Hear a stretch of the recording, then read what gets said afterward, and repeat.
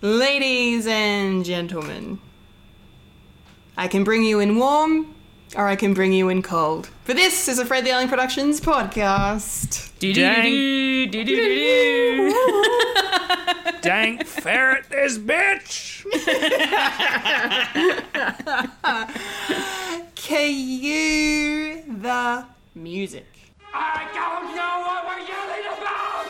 We came, we saw, we kicked its ass! Wait a minute, Doc. Are you telling me you built a time machine? Kind of a DeLorean? The way I see it, if you're gonna build a time machine into a car, why not do it some style? Who is this? What's your operating number? Boring conversation anyway. Look, we're gonna have company! Loud noises! Oh, hello. Hello! Hello, I'm a Kendall Richardson. I'm a Fulia Cantarmaggio. And I'm looking this way, Michael Lister.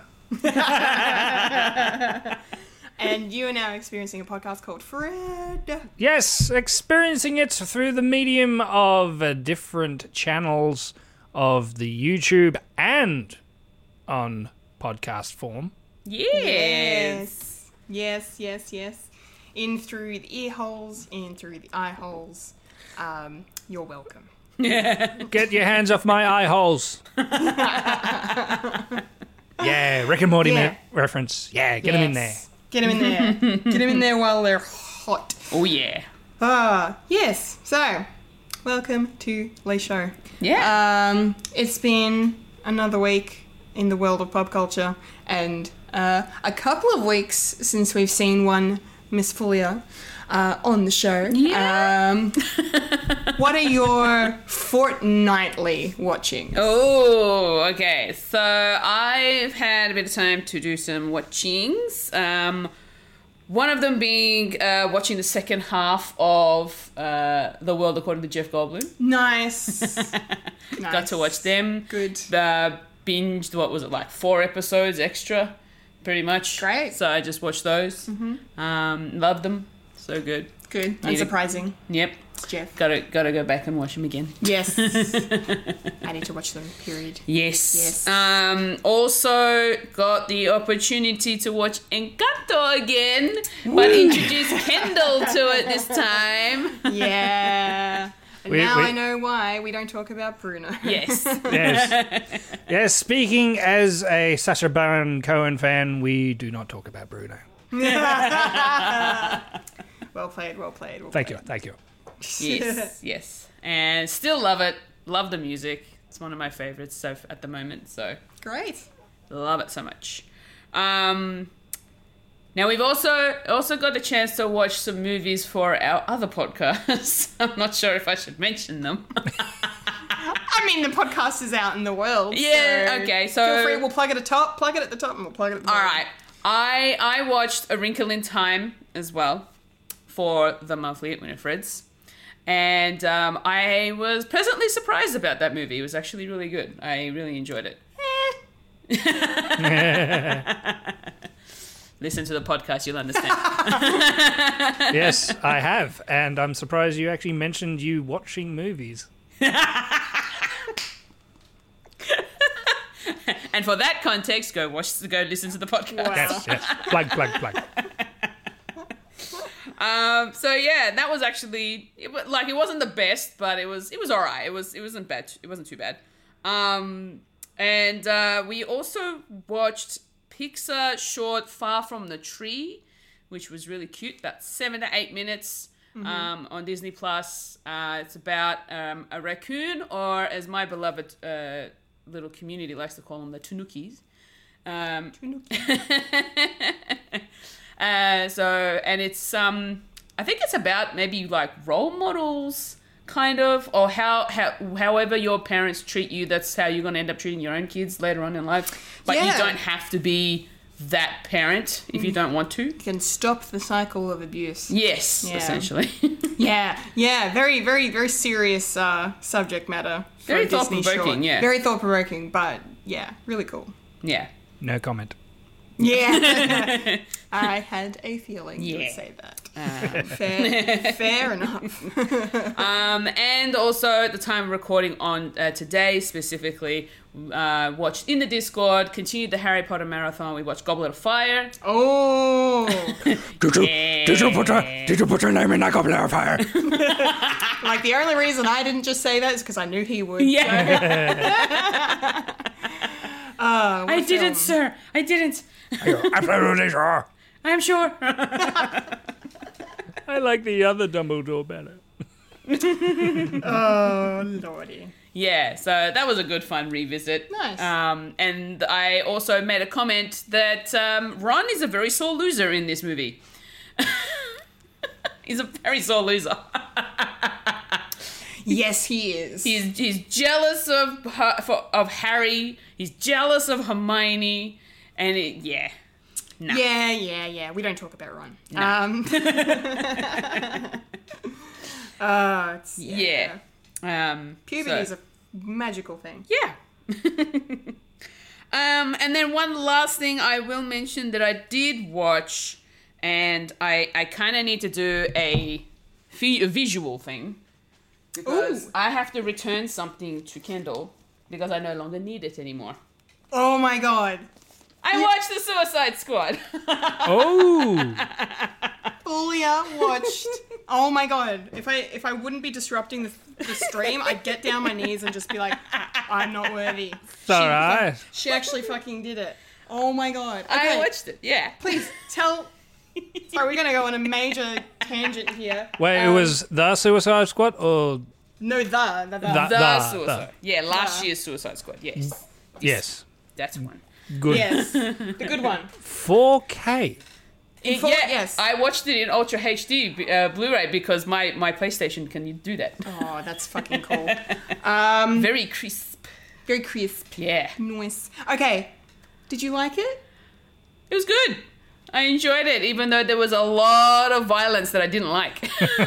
Oh yeah, There's a lot of very gory violence in it. Yes, That I was closing my eyes and doing like the whole covering the face thing when that happened. So I was just like, yeah, I'm good not seeing that. I know what's happening. So you used your hand. I did. Hand. How adorable is King What's his Shark? name? Nawal? Nawal? No, it's. Nawal. He had a name. I've He only actually seen- had a name. He did. I've only seen the movie once, and I. It definitely stood with an N. It where's started with an N, but it kind of sounded like Nawal. Google. Yeah, it was similar. It was King. something like King Shark's name.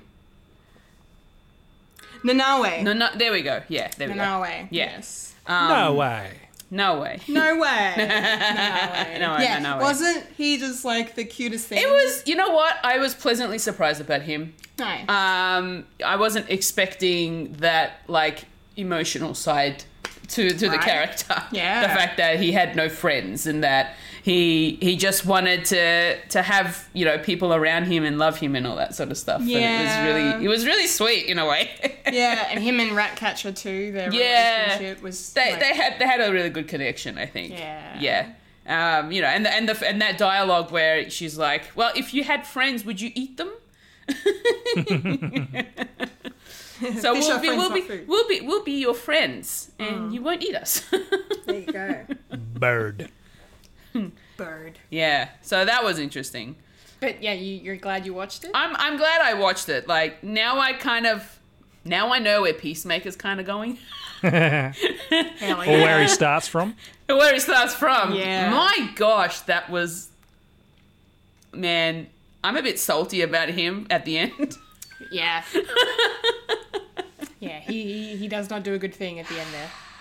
I don't... No spoilers for Suicide Squad. Yeah, man, he's too patriotic. Yeah. Too That's a way damn of saying it. patriotic. Yeah, he just wants peace and he'll do anything to keep the peace. kill whoever he has to in order to get it. It just... It doesn't compute for me. because he's going so far past the right way into the wrong way. Like, Yeah. it's just to the extreme. Yeah, Yeah. I just wow. Anyway, Well, I'm glad you liked the movie. I liked it. And then the cute little surprise at the end with Taika Waititi. Yeah, she was Ratcatcher's dad. Yeah. The OG Ratcatcher. Yeah. Yeah, that was nice. Even though he was only in it for like a little bit. Like, not even like, it wasn't very long. No, cameo, kind of. Yeah. Now He's in MCU and DC. I know, right? Just like James Gunn, straddling the line. I have another question. Yes. Peter Capaldi, thoughts? Man, I did not expect it to go that way. No. Compared to what I saw in the trailers. Yeah. I was like, whoa, okay. That's how he's playing it, right? Yeah. I enjoyed his role as the thinker, which was really interesting. I have no idea. Like, he's all about the science. Yeah. Like the amount of people he has experimented on. That made me feel a bit sick. Yeah, not great. I was like, no, this is not how we do things here. No. Unless you're kind of like what the scientists from Day of the Dead came from. I can sort of see similars of that because James Gunn is a big fan of horror and He is, and he wrote the script for Zack Snyder's Dawn of the Dead. Okay. as well as Scooby-Doo. And One and two. They were in. I think number 2 was in cinemas the same time as Dawn of the Dead. So there's a spectrum. He's a busy boy. He's a busy boy. Anyway, Gold Leader. Yeah. Let's move on. And I'm a bit disappointed that half the Suicide Squad team was murdered off in the first 10, 15 minutes. Spoilers. I mean, the movie's been out for 6 months. It's fine. Yeah. That was a great That was such a tease. subversion of expectations. Yeah. Like bait and switch. Like it just I blindside. I did not expect that, but but it was so funny. I wanted to see more of TDK. Oh, TDK. Now I know what it stands for. Jeez. Good shit. Yeah. It's good shit. Wow. Those arms going off and slapping them heads. Yeah. That was funny. That whole opening sequence is freaking hilarious. Like I love it. Yeah. And I honestly wasn't expecting the way it would go with Harley. No. But I think she was really great in this film. Yeah. Yeah. Yeah. Not what I expected either. I kind of like the twist at the end. Wow. Yeah. But yeah, and then Project Starfish. Yeah. Welcome to Starro. Yeah. Wow. Giant. What is that? Like it's almost like Starmie, the Pokemon, but huge. Kind of. And with the ability to control people's minds, Yeah. I suppose. Intergalactic starfish. Mind control. Hive mind. Hive Hive mind. mind. Hive mind. Yes. But yeah, overall I enjoyed the Suicide Squad. It was good. Now I can start watching Peacemaker. Yay! Yay! There's 5 out. Catch up. Yes, 5 episodes. I'll get there. You'll get easily. there. Good. It's fine. Good. Yeah. How about you, Michael? What have you been watching? Well, Kawinky Dink. Peacemaker. Hey. Nice I watched the segue. 5th one. Yeah, it was good. Bit of a lull, but it was a good cliffhanger at the end. Yes. And I won't spoil it here because I know someone has to catch up. Yes, I do. But not really a spoiler, but I'm actually happy that Kite Man is actually DC EU canon. I lost it. Just that one framed newspaper article. Fucking brilliant. Of course. Of course. Yeah, not really a spoiler, but the first villain that Peacemaker took down, Yes. which is good. Yeah. So it's all that back catalogue that James Gunn loves to dial in and bring to the forefront. Deep cuts. Yes. Love it. Love it.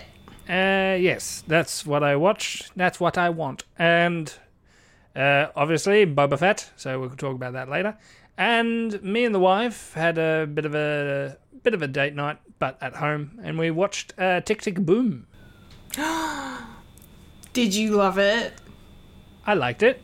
You liked it? Yeah, I'm very passionate about the movie. Sorry, go on. No. I did enjoy the story, and I did appreciate that it wasn't how they made Rent, which I actually quite like. Because, yeah, it's very sad at the end. And, definitely good emotionally. Props for Andrew Garfield. Definitely got me in the feels. I was like, oh, I want to give you a hug. Yeah. And, just the struggles of being an artist, living just from paycheck to paycheck. And, yeah, I can definitely relate to that.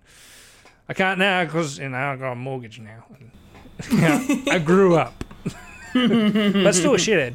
So, yeah, I actually quite liked it. It was actually a neat film. And a very snappy musical. But, Lin-Manuel Miranda's music always is.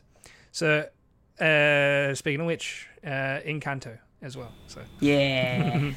it's very Disney, but very sad Disney. I quite like. So, and that was basically it. Otherwise, I've been watching a shitload of Doctor Who.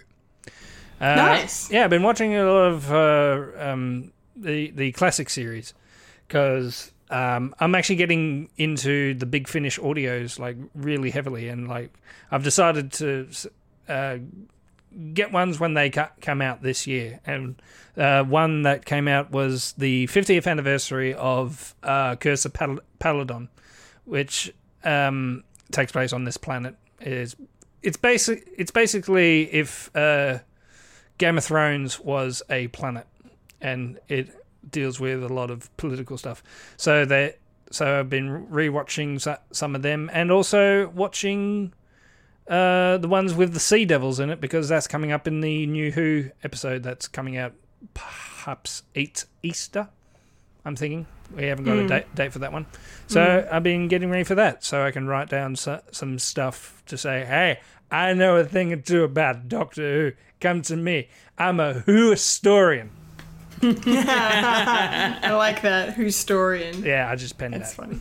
It's good. The Copyright Who'storian. trademark. Yeah. Trademark. Yeah. It's mine. No. Anyway, Kendall, Yes. who have you been watching tonight? Well, let me get my little bookie out. Yeah, little black book. It's got my- all. Little It is a black book. It literally is. Scandalous. Scandalous. Okay, my last week of watching. Some of the highlights, because I really can't just read out everything that's written in here, because we'll be here all night, because I'm on holiday and I'm watching a lot of stuff. But the highlights, I went and saw Dune again at the cinema. Which was great, and I will say, still a fantastic movie. I think I liked it more the first time, because experiencing the world of it for the first time, I mean, pretty much with anything is generally a better experience. So, yeah, but it was still really great on the rewatch, knowing what was coming and everything, and yeah, it was good. And I didn't see it in IMAX second time, so first viewing was also IMAX, so it had a big thing to live up to second viewing, but it was still great. So very happy with that. I finished season 6 of Queer Eye. Done. Yes. Yay! Done. Did you cry at every episode? Almost every episode. There was some bloody. Oof. Yeah. There was some real tearjerkers. The one about the animal rescue. Yes. Safe in Austin. And that lady. Oh my goodness. Definitely. Yep. Her heart is so big, and that was just. They should have ended it there. Like, because, yeah, it was that could have been a nice finale episode for the season. Even though, like, the rest of the episodes were still really good. Yeah. That would have been a nice way to finish it because it was just so wholesome. Well, and maybe all wonderful. they needed to do was rearrange the episodes. Yeah, maybe. Oh, well. I can make my own watch order of Kura if I want. Yes. It's fine. Also, yes, Peacemaker. Have seen that. Up to date on that. I share your sentiments on the lullness of it. Like, there was some cool stuff in there in terms of the group kind of bonding a bit more, which was nice. Not a spoiler, so I'll just say it. Hashtag 11th Street Kids for the win. Nerd. Nerd. And yeah, so it was still fun. And like you said, yeah, Mike, it ended on a hell of a cliffhanger. So yeah, good stuff. Good stuff from Peacemaker. And then I went to the movies 2 more times and I saw Spencer on Thursday, and that's the Princess Diana film starring Kristen Stewart as the lovely late Diana, Princess of Wales. And it's set in the early 90s where things are not great in terms of her situation within the royal family. She's very isolated in this film from the rest of the family, and that's, you know, very much done intentionally, because that time, that was when, you know, Charles and Camilla were fully in their affair, and things were not going very well. But Kristen Stewart gave an incredible performance, like not surprisingly good, because I've always been on her team. I think she's brilliant, very underrated and overlooked, I think, by a lot of people that just like to write her off as a Twilight actress. But yeah, she blew me away. Like, she could win an Oscar for it. Like, it was that good. So I highly recommend people watch Spencer. It was, especially if you're interested in Diana at all and the royal family, it's definitely worth a look. And speaking of royal families, I saw King Richard as well. I still need to see it. Yes, you do. You'll love it. It's Yeah. great. Speaking of Oscar-winning portrayals, I think Will Smith might finally walk away with an Oscar in his Man, hand. I hope so. Because, wow.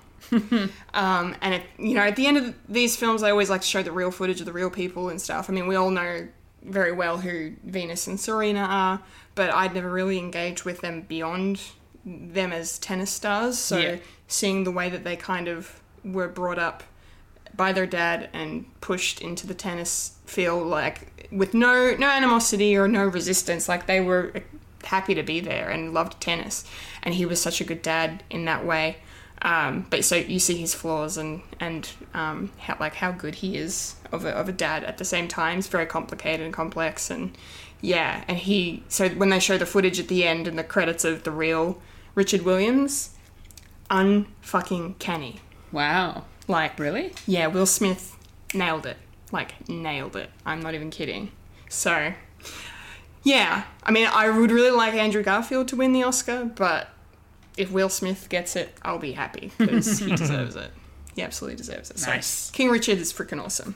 And then the last thing I just wanted to mention is that I've watched the first half of the new documentary miniseries about Janet Jackson, which is on Stan here in Australia. And of course, if you don't know me, I love me some Jacksons. You like them so much you like 6 Jacksons.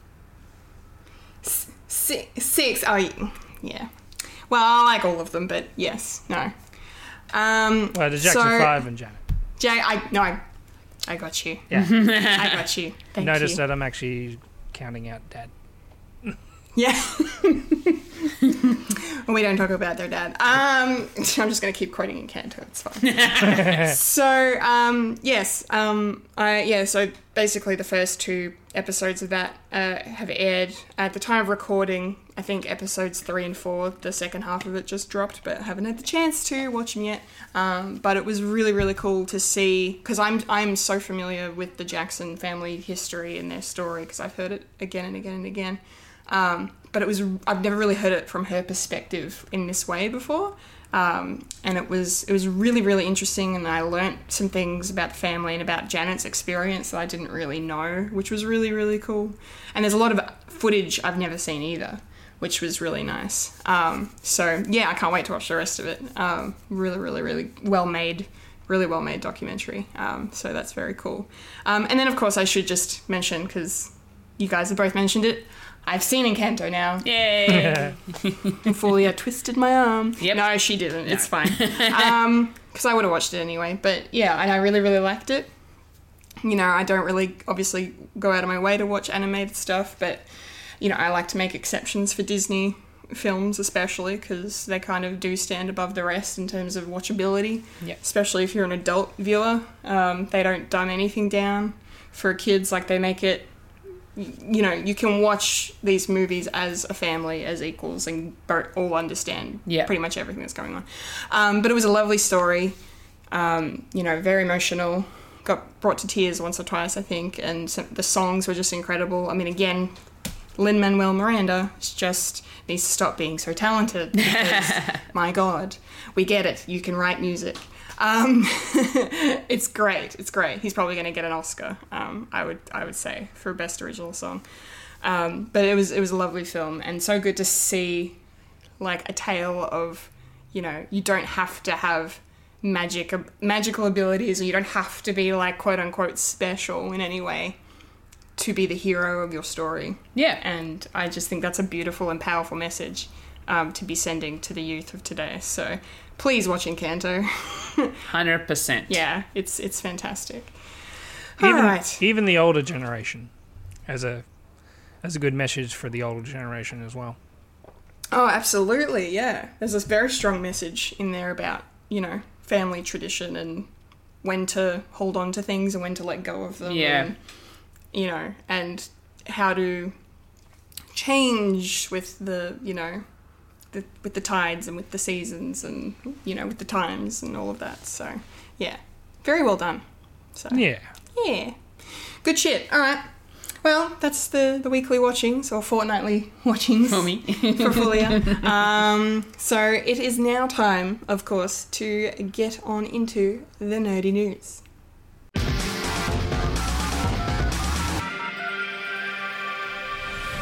This is the news in Nerdy News. The nerds that talk about the nerdy news. That is us who talk about the news that is nerdy. And now the queen of nerdydom, the hostess with most S, Kendall Richardson. Take it away, Kendall. Alright, it's nerdy news time, and starting us off this week, we have some Marvel news, the best way to start the news. Except not entirely in this case, because we was robbed. This week there was some concept art from Spider-Man No Way Home that was, I wouldn't say leaked online, but just released online, I suppose. And it showed an image of none other than Mysterio fighting Doctor Strange around the Statue of Liberty in that epic final fight that we've seen in the film. So yeah, it looks like originally there were plans to have Jake Gyllenhaal appear as Quentin Beck as Mysterio in some form. Probably, you know, I guess because we're dealing with the multiverse, maybe it would have been a multiversal version of Mysterio, not the one that was killed, but a lot of fans like to theorize that Mysterio actually didn't die, and that's kind of one of his big tricks and illusions, is the fact that he made everyone think he was dead. So yeah, but because I'm okay with No Way Home, more than okay with the way it turned out, but it would have been nice to have seen at least one of our, like, Tom Holland's Peter Parker's villains in this, because that's probably the only kind of minor issue with No Way Home, is the fact that, you know, the villains that he's fighting against, he doesn't really have any emotional connection to them, other than the fact that he's trying to help them be better people and cure them and stuff, which is freaking awesome and a great message to send. But it would have been nice to have some stakes in there with someone he has experience with. So having Mysterio there would have obviously added that, but they've taken that out because they clearly would not have had time. Otherwise, the movie would have been 3 hours long, I would say. Yeah. So I totally understand why Sony and Marvel decided to get rid of him. But yeah, it would have been really cool to see how it would have gone down. But regardless, I'm still very happy with the way No Way Home turned out. Fulia, what do you think? Look, I'm happy with the way that No Way Home was sort of ended up becoming. The fact that we could have had Mysterio doesn't really faze me much. Okay. We could have had that in there, but then it would have taken away from everything else that was happening in the story.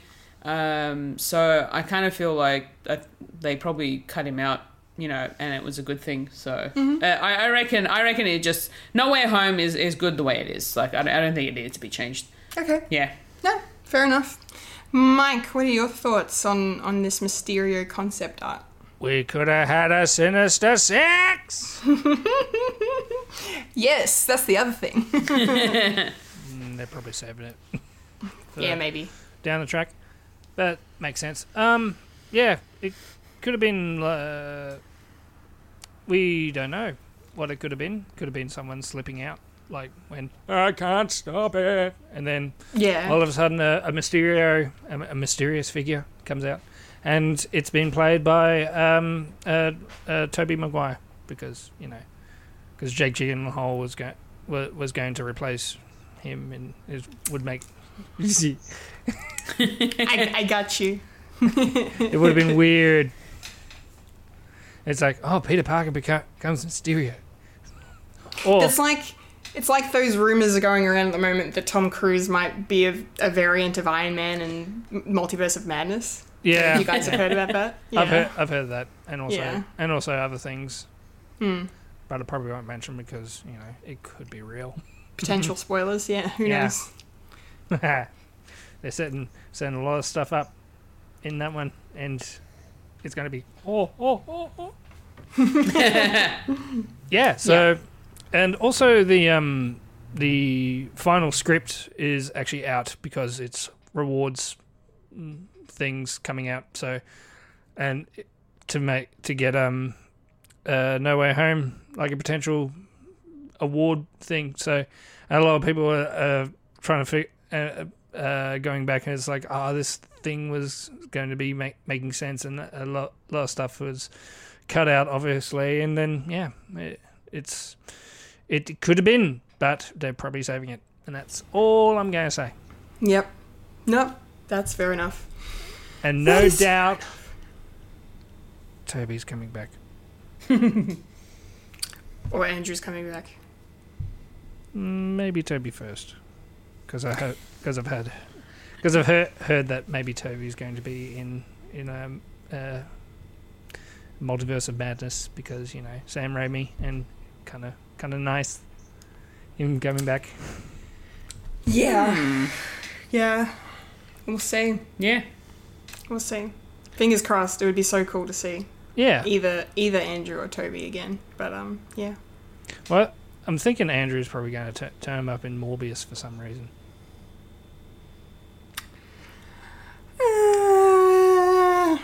I mean, not to tangent here, but maybe it's possible. I don't think so, but it's possible. Nah.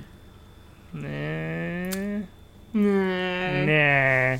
No. We are the ones that go, yeah. Yeah. We're the Knights who say yeah. Alright, let's move on to our next news item. And that is some really cool casting for Guardians of the Galaxy Volume 3. Chukwudi Iwuji from Peacemaker is going to be in the cast of Guardians Volume 3. Nice to see James Gunn bringing over some DC cred to the MCU in this way. I'm really enjoying his performance in Peacemaker, because I've never seen him in anything before. I'm trying to find his bloody character name. Where is it? Yeah, Clemson Mern, that's the name of his character in Peacemaker. Yeah, he's kind of, not to spoil anything for you, Fulia, but he's kind of the task force leader of their, undercover group. The Rick Flag. He's sort of the Rick Flag Okay. of the Peacemaker world. Yeah. The Nick Fury. The Nick Fury, sort of. Or the Phil Coulson to, Amanda Waller's Nick Fury. But anyway. Or the Captain Mannering from Dad's Army. Nice reference. Trying to, It's gone over my head, but I appreciate the I try to go for something really obscure. I love the obscurity. Bring it. Okay, so yeah, basically during the week he was interviewed by The Hollywood Reporter and talked about his role because we don't know who he's playing. They have not said at all who he's playing, so they're keeping that close to the vest. All that Chuck Woody has said is he's powerful, extremely powerful, complex. James Gunn and I were talking about it, but he's certainly one of, if not the most complex characters we've seen in the freaking Marvel universe. So he's deeply complex and deeply powerful, and I hope intriguing. I hope I bring that to it. So it sounds quite promising. No idea. I have no theories on who he could be playing, so I'm very happy to go in blind on this. They're filming Guardians Volume 3 right now. That is in production as we speak. So, yeah, we'll get more details as time goes on. Fulia, do you have any thoughts on his addition to the cast? Not really. Like you, I've never really seen him in anything, and Peacemaker is probably going to be the first one for me. Mm-hmm. So, I don't know. I'll trust your judgment in his acting skills. Yeah, he's quite good. Okay. Yeah, Yes. he's quite good. Yes. Mike, you must have some thoughts on this. Not particularly. I mean, it is very vague. True. And they are filming it now, and they're also filming the holiday special, quote unquote, as well. So it could be Santa. I mean, sure. Why not? Because technically Santa is in Marvel as Santa. Yeah, I'm sure he's been in the comics along the way. He's the most Some powerful point. being in the world. Oh, yeah? Yeah. Right, actually? Yeah, he can stop time and be in multiple places at once. You know the law. Yeah. Yep. No, that makes sense. I mean, if they've got Thor, Norse mythology, I mean, of course they're going to get Santa. And why not? Fucking Black Santa. Yeah, hell yeah. Absolutely. But he's Norwegian. Shut up. He's make-believe. You can do what you want. Exactly. Exactly right. Okay. Next item of news is sort of Marvel related, actually. And I'll take that as that, because why not? Mortal Kombat 2 has officially been given the green light to go ahead. So we'll be ready to test our might once again. Actually test the might this time. Test the might. Oh, yes, because we're actually going to get the proper... A Mortal Kombat. An actual Mortal Kombat this time. Well, yep, thank you for the correction. Yes, so Mortal Kombat 2 officially happening. Not surprised, considering it was one of the big movies, I suppose, to come out of 2021. Made a lot of money at the box office, and kind of got sort of a popular following for a little bit, because it wasn't a bad film. Like, it's not an amazing film by any stretch, but it's enjoyable. It's a good popcorn movie, and the special effects are really awesome. So I'm looking forward to the sequel. The cool Marvel connection, though, is the fact that it's being written by the head writer of Moon Knight. So we're about to see Moon Knight, which drops at the end of March. But Jeremy Slater is the head writer of that upcoming MCU show on Disney Plus, and he's been tapped to write the screenplay for Mortal Kombat 2. So that's pretty cool. We'll see how it all pans out. So I'm excited. Fulia, thoughts? Look, I'm very happy that we're getting a second Mortal Kombat. I'm a big Mortal Kombat fan. Nice. As I have spoken about in the past. Yes. And the movie itself, the first movie, we didn't get an actual Mortal Kombat fight. True. But I'm glad that we're going to actually get it now in the next one, hopefully. So it's going to be really cool. Looking forward to it. And yeah, Jeremy Slater, I don't really know him from many other works, I don't think. Let's look up his IMDb, shall we? Because for me, casting and crew names just go way over my head sometimes. No, that's okay. I'm not familiar with his work either, and from what I maybe just saw, I might be about to be very unhappy. Oh yeah. Okay, so do you want the good news or the bad news? Good news. I want to be happy. Okay. Well, I'm giving you the bad news after this then. So, good news is that Jeremy Slater has worked on The Umbrella Academy as one of their writers. Oh, okay. And that is a great show. Some excellent writing happening there. The bad news is that he wrote the screenplay for Fen Four Stick. For Fantastic Four from 2015. Mind you, that movie definitely had a lot of problems post. Yes. So what they Yes. had was not what was written. So No. Okay, look, in his defense, he's also one of 3 credited screenwriters, so that film was co-written by Jeremy Slater, Simon Kinberg of X-Men fame, and his contributions have been hit or miss as well, and Josh Trank, who is the director, who infamously did not react well to the studio's mishandling of Fantastic Four, and yeah, it was a tumultuous time. Yeah. kind of fitting because we just watched Peacemaker, but he went ape shit. Yes, he did. Williard doesn't get the reference, but you will. You will one day. You will one day. You will. Okay. Yeah. Look. So I won't. Yeah. All jokes aside, I imagine Jeremy Slater to be a very talented writer. So I'm looking forward to if he's doing Moon Knight and he's going to be doing this now. I think he obviously has some skills. So. Yeah. Can't wait to see what he brings to Mortal Kombat 2. Some certain set of skills. Yeah, a certain set of skills. Yes.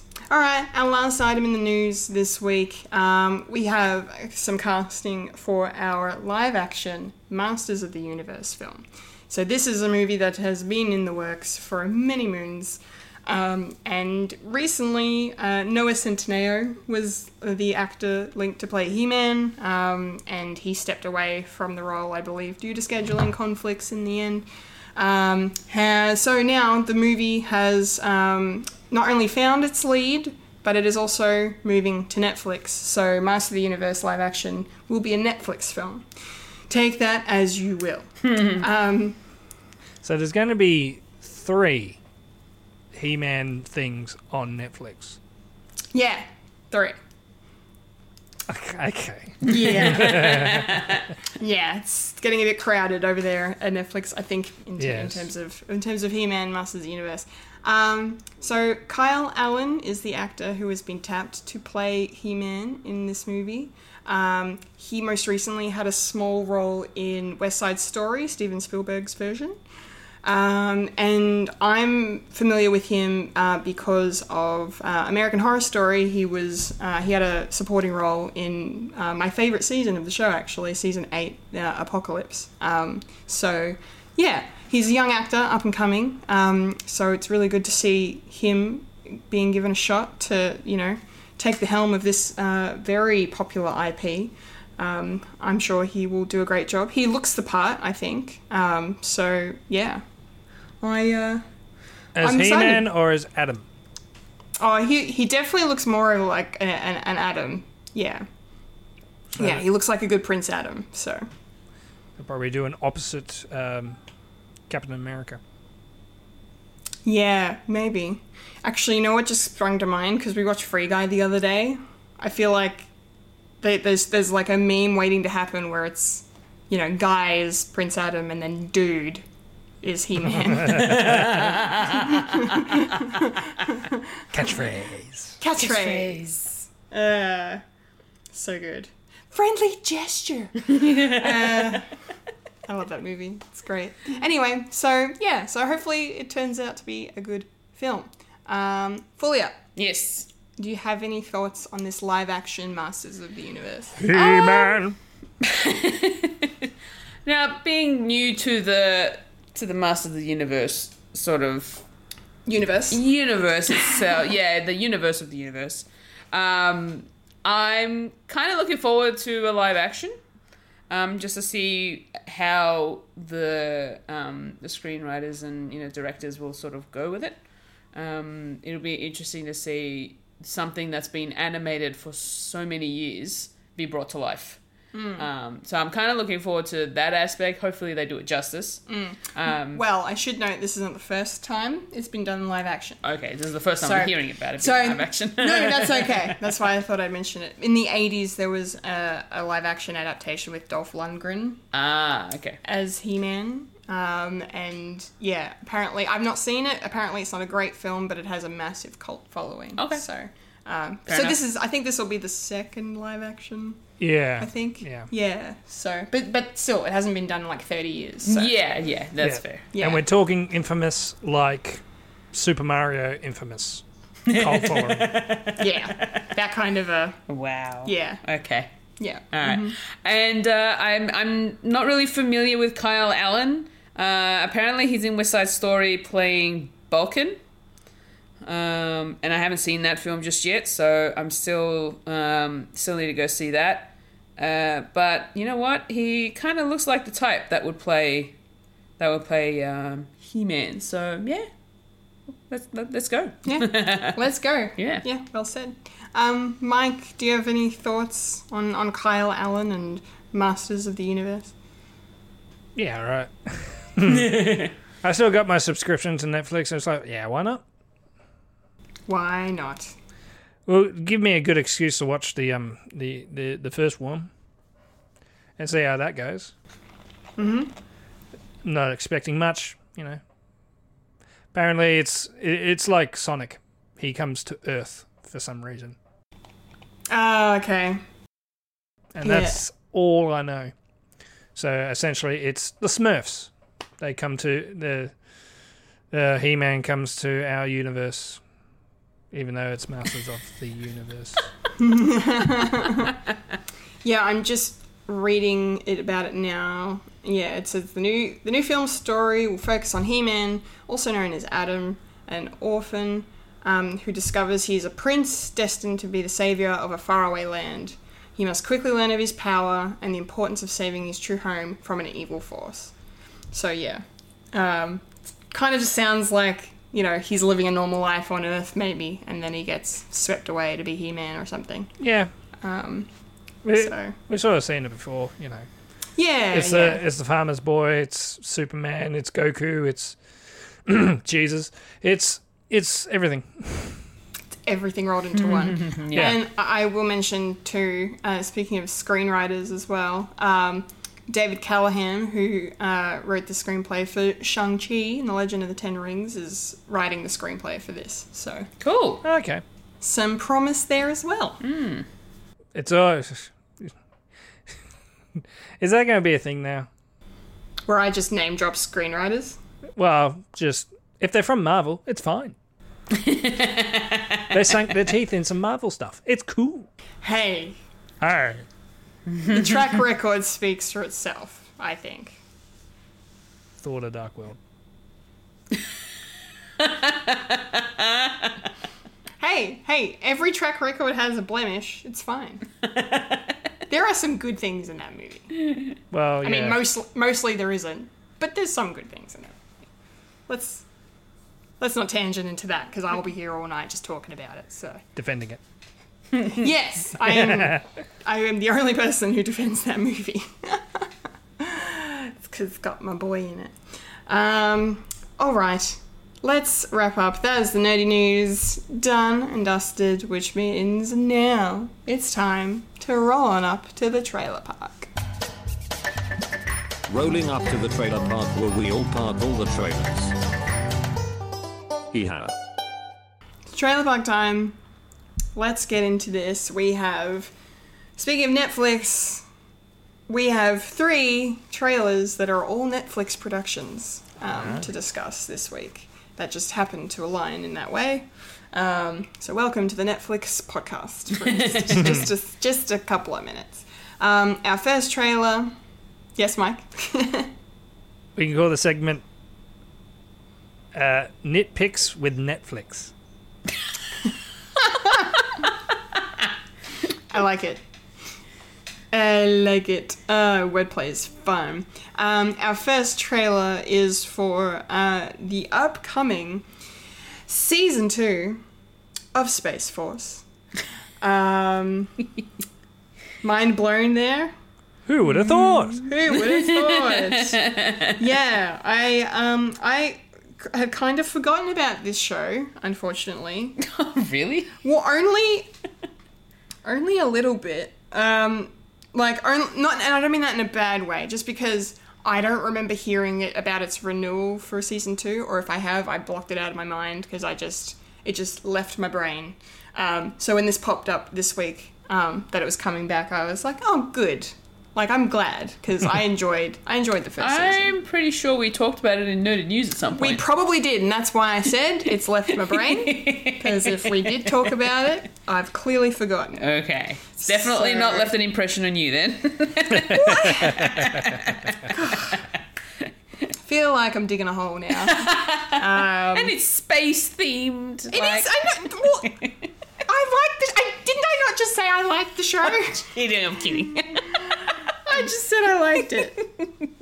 God damn. Workplace bullying Work. will not be tolerated. This is workplace harassment. Why are you doing this? My violated. my community's trolls are rubbing off on me. Good. Good. Anyway, Space Force. Yes. Trailer. I am really genuinely happy this is coming back, because I did enjoy the first season. I mean, for, 2 main reasons. One, obviously space. I love my space. And then Get out of my space. get out of my space. Give me my space. Yes, anything space NASA related, I'm there. And then just the cast on this show is just fantastic. I mean, Steve Carell doing comedy, like sick comedy again, is just wonderful. Situation comedy. And I really kind of love the back and forth between him and John Malkovich's character. Malkovich. Bitch, thank you. My God, I'm losing it already. B-I-C. Bitch. Yes. So, yeah, I'm really looking forward to this. And the trailer just... It's funny, for half a second I thought Lisa Kudrow wasn't even going to be in this season because she's not in the trailer at all, but then her name was on the tag at the end. So, I can't remember. I'm going to have to rewatch season 1, I think, because I can't remember what happened, but I feel like there was some family... Huh? She went to prison. She went to prison. There was some family drama. She's in prison now. Yes. Okay. Yes, that's right. That's right. It's all coming back to me now. And she escaped. So it could be like a factory reset that everything's back to where it was. And she's back in prison. Yeah, probably. Yeah, so I mean, yeah, it looks great. I love Ben Schwartz, so I'm keen to see more of him and see where this season goes as well. It just seems like now, after the disaster of the rocket launch that they had to do last season, I remember that going completely awry, and that was quite funny. So Steve Carell's character has to prove his worth as head of Space Force. So that's going to be funny. And also Patton Oswalt's in this, so I'm here for that because I love Patton. So yeah, it was a good little trailer. I'm excited. Fulia, what did you think? I'm actually a little bit not sure about this one because it's not giving me the same vibes that I got from the first season. Okay. Cool. Maybe that was done intentionally because it's obviously a progression of the story. I don't know. Like, I'm probably still going to end up watching it because I really enjoyed the first season, so I'll definitely end up watching this one. John Malkovich's character is just so good. Like, he's supposed to be the straight man, but then he'll also crack a joke or two as well. Yeah. In his own sort of scientific way. especially when he trolls his other staff members with a video. Yes. Trying to be like, focus on the thing and see if it moves, and then all of a sudden the screaming horror Jump scare comes through. And he's like, I got you two bitches. Yeah. Got me. Yeah, no, it was. Yeah, that was actually pretty funny. But yeah, we'll see. I'm kind of curious as to what's happening with Steve Carell's character. Like, he looks like he is definitely under the pump. He looks very stressed out. So yeah, like, we'll see. Like, I'm pretty sure I'm still going to end up watching it, but I'm not sure how I liked the trailer of this. That's all. Okay. Yeah. No, fair enough. Good analysis. Yeah. Michael, what do you reckon? I was quite surprised that there was going to be a second one. Hey. Why am I the only one that remembers that there's going to be a second season? I don't know. It just fell out of my brain. It just got filled Thank up. you. Yeah, it got filled up with other stuff. Thank you. Other important stuff. There was no space left in my brain for Space Force 2. So Yeah. Space Force is forcing itself into my brain, and I don't like it. Don't like it. But I'll probably watch it. In a weird way, I'm gonna have to re-watch it because I think it ended like the first season ended like a proper ending. I didn't know they were expecting a second one, because the whole joke is, because not to get political and shit like this, but Donald Trump did start Space Force because he wanted. Well, there's the Army, there's Sea Force and Air Force. Why not Space Force, so we can protect ourselves from space? Okay. Space invaders? Yeah, from aliens. So maybe he knew something that we didn't. So can the joke surpass that? I don't know. Frank Willard's no longer alive, so his dad's not going to be around. Yeah. So yeah. so that's a bit of a bummer, but you know.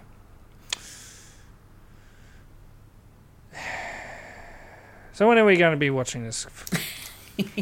Well, Space Force Season 2 will drop in its entirety on Netflix on the 18th of February. Okay, so not long. No.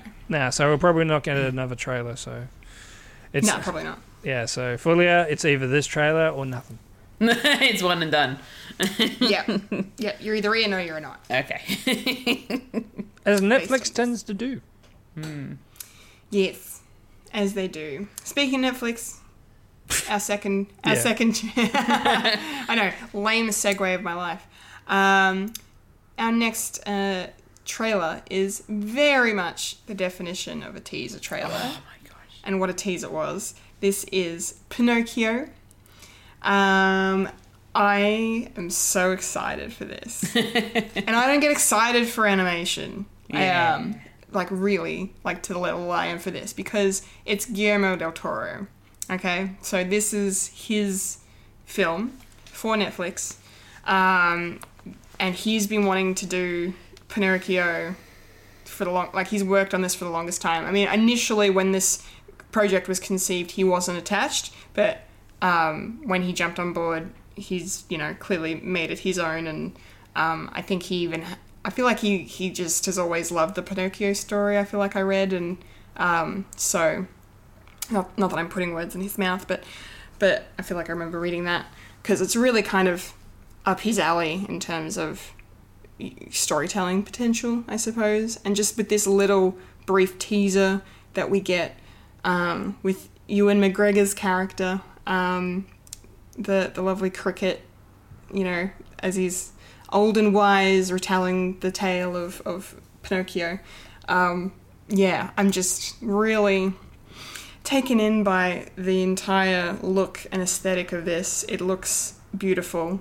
I mean, Del Toro has such an eye for, obviously, for cinema and for filmmaking. He always has.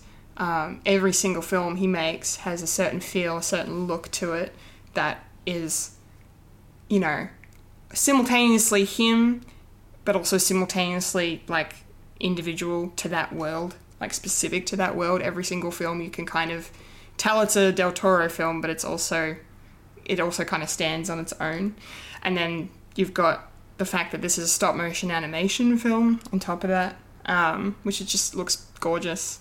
I really do think stop-motion animation should be, I don't know, more attention should be paid to it, or it should be, like, you know, put up on a higher pedestal than some of what Disney and Pixar can do, even though I will always go on and on about how brilliant Disney and Pixar are in terms of their animation. But if this film doesn't win Best Animated Oscar next year, I will be very upset, because it should. Just based on this teaser alone, I'm very biased because he's one of my favorite directors, and it just looks really great. Like, I'm just imagining just the vibe of it, just Pan's Labyrinth as like a stop motion animation sort of film. So this is gonna be a darker version of Pinocchio than the Disney version that we know, more closer maybe to the original story of Pinocchio maybe. So yeah, I don't know. I can't wait. I've been excited for this for a while, so it's nice to finally see some footage from it, even though it's brief. So, Fulia, Yes. our resident animated person in the podcast, what did you think? Tease, yeah, very much a tease. I absolutely love the look of the animation style. It gave me very much the Wes Anderson vibes. A little bit, yeah. Like Isle of Dogs and Fantastic Mr. Fox. Yeah, definitely that kind of animation style. Yeah. So I am definitely looking forward to seeing Pinocchio. Probably not a Disney film that I've seen a lot in the past. Like, I've seen it once maybe when I was a kid. And then I may have seen it a different version of later in life. I know the story. I know the basic story of it, but I'm not very familiar with it. Let me just put it in that sense. That's okay. But it like I said, the animation style looks really good. I am definitely looking forward to it, and the fact that Ewan McGregor is Jiminy Cricket, like, come on. Yeah. I can listen to that voice all day. Oh, right. Hello there. Don't try, Anakin. I've got the high ground. I have the high ground. You are my brother, Anakin. Yes. Anyway. You are the chosen one. Yes. Good? Yeah. Great. All right.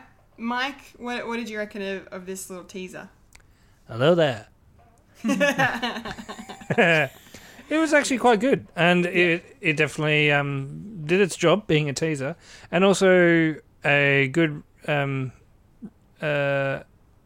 precursor to say, we all know you've seen the Disney version. This is not the Disney version. Yeah. So prepare for maybe the original Pinocchio story, which, if you don't know, is kind of messed up. So it'll be a bit of fun. And can't wait. It kind of looks like the sort of animation that's not necessarily stop motion animation, like the physical model clay animation. It's sort of what they've done with a bit like. Do you know the Gruffalo at all? Yeah. Yes. I haven't seen it, but yes, I know I've seen it. You've seen the it? Gruffalo, yeah. Yeah, because that's not clay animation. It's just it's made to look like it. It's a bit like the Lego movies, where it's not necessarily Lego. It's CGI to make look like Lego, and you sort of get fooled by that. And I kind of like that. It's sort of it's sort of like the animation that's a little bit janky, but it makes you believe that this thing that you're seeing is real, and it's definitely gets rid of sort of the uncanny valley when it deals with that. And thinking about it, I'm not quite sure if it'll have some live elements in it as well, but I'm more than happy to like sit down and watch this. So when are we going to be watching this, Kendall?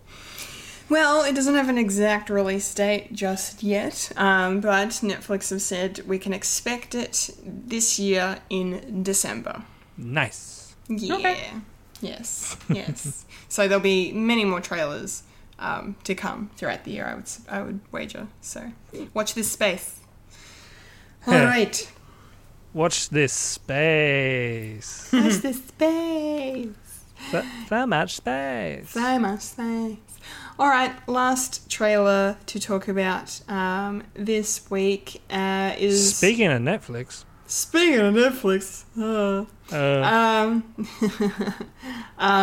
This is a film by the name of Home Team. And yeah, Fulia and I had pretty much the exact same reaction to this trailer. Full disclosure. We watched it together. And yeah. What was it like? We were like, I think I can speak for you when I say like maybe we would watch this. Like it seemed like for most of it like your run of the mill, semi wholesome sport kids film, family film maybe. And then we get lots of projectile vomit at the end. Yeah. And Fulia and I both recoiled quite a bit and have basically just said we're probably not going to watch this now. Because of that, gross out humor is not my kind of shtick at all. It makes me ill. I don't like it. It's uncomfortable. I can't do it. And look, to be honest, I wasn't entirely convinced by the trailer, really. Like, it didn't really bring anything that we haven't seen in other sports movies before, so I'm not sure why this film exists, to be honest.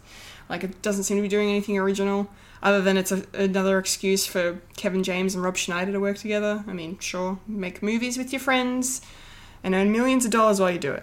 Why not? That is the dream, kids. That is the dream. If we could do that, that'd be fine. I'd be happy with that. But yeah, I don't know. Like I was excited to see Chloe Fineman in this trailer because I'm really liking her stuff on SNL at the moment. So, but it looks like she's got a pretty small role in the film. And yeah, I don't really have too much else to say. Like, one of the kids from the Mighty Ducks Game Changers was in the trailer too. I've forgotten his name in Mighty Ducks, but he was like probably my favourite kid character out of the bunch, so it's nice to see him pop up in this. But yeah, I don't know. Probably not going to check this one out, but it exists, so there you go. Fulia, what do you think? Yeah, up until that point in the trailer where there was a lot of puking happening, I was actually kind of considering watching it. Yeah. And then that happened. I was just like, nope. No. Lots of no's. Yeah, I'm the same with you. I don't like the gross out humor either. It's not funny. No. Not funny at all. And I tend to look away whenever those type of things happen. So I don't know. Even if I did end up watching this, I'd definitely be skipping that scene. But in all fairness, I will say it looks like an interesting, like, sports family film. It's only an hour and a half by the sounds of it. And it's, I'd say probably not as comedic for Kevin James. No, he was very much the straight man. Yeah. So he was definitely playing more the serious coach type of character. Mm-hmm. without the kookiness and all of the slapstick humor that we usually get with his films. Yeah. Yeah. it's a good point. I'd say this would be an interesting film if it weren't for that particular scene. Yeah, I don't know that I'd be convinced enough to watch it either. Yeah. No, that's fair enough. Yeah. All right. Okay, Michael, hit us with your thoughts. What do you reckon? Yeah. I don't want to see a new Mighty Ducks. That's out on the field. That's American football. It's been done to nauseam, I think. Yeah. Yeah, it has. And then gross out humour, and then I thought, oh, okay. And then I saw Happy Madison, and I thought, fair enough. Yeah. Well, there's a market for them. It's just I'm not their demographic. Yeah. No, we are not collectively their demographic, it seems. Yeah. Yeah. No. No. So when are we not going to be watching Guy from Twilight and Tyler Lautner? Is that his name? Yes. Yeah, Taylor Lautner. Tyler. Yeah. Taylor Lautner. and Kevin Smith. So we're not going to be watching this movie. So when are we not be watching this movie? Yes, we will not be watching this movie. But if you are interested, it's actually on Netflix right now. Yes. It dropped on Friday, the 28th of January. So feel free to give it a watch, and we won't judge you. No. Just don't tell us. Go back in time and tell us. Go back in time, tell us everything. All right, well, that's Trailer Park done and dusted. Mm-hmm. We're rolling on out. Yeah. And now, that means Oh, I got to cue the sound. you got to cue the thing. Yeah. It is time Yep. for the moment, Hold on. Need to find the file. the segment, Hold on. the section. Oh, don't rush me. Oh, I haven't downloaded it. Oh, no. There you go. The part, So, help me. the place, Oh, no. What's the password for the drive? Fuck. the portion, God dang it. the time, place, thing, Oh, it's situation in the show P we like to call SSWORD. Popcorn culture. Oh, that was loud. Even I heard it. Peak. Picking a mic. Oh yeah, Popcorn that's culture. definitely peak. That's picking a mic. It's popcorn culture time. Pop. Puppet cones. Puppet and puppet cones. I can do that now because I got the pop. You've got the pup filter going on. Pop filter. Pup filter. Yes, popcorn culture time, and of course, that means that it is now time to discuss the latest episode of the Book of Boba Fett. Don't you mean the Mandalorian? The backdoor pilot. Backdoor season 2.5 prequel episode. Oh, Yes. don't say that. Star Wars and prequels don't mix. Hey, Aye. we've got some things to talk about. Yes. Episode 5, of course, is aptly titled "Return of the Mandalorian." Return. Return, and just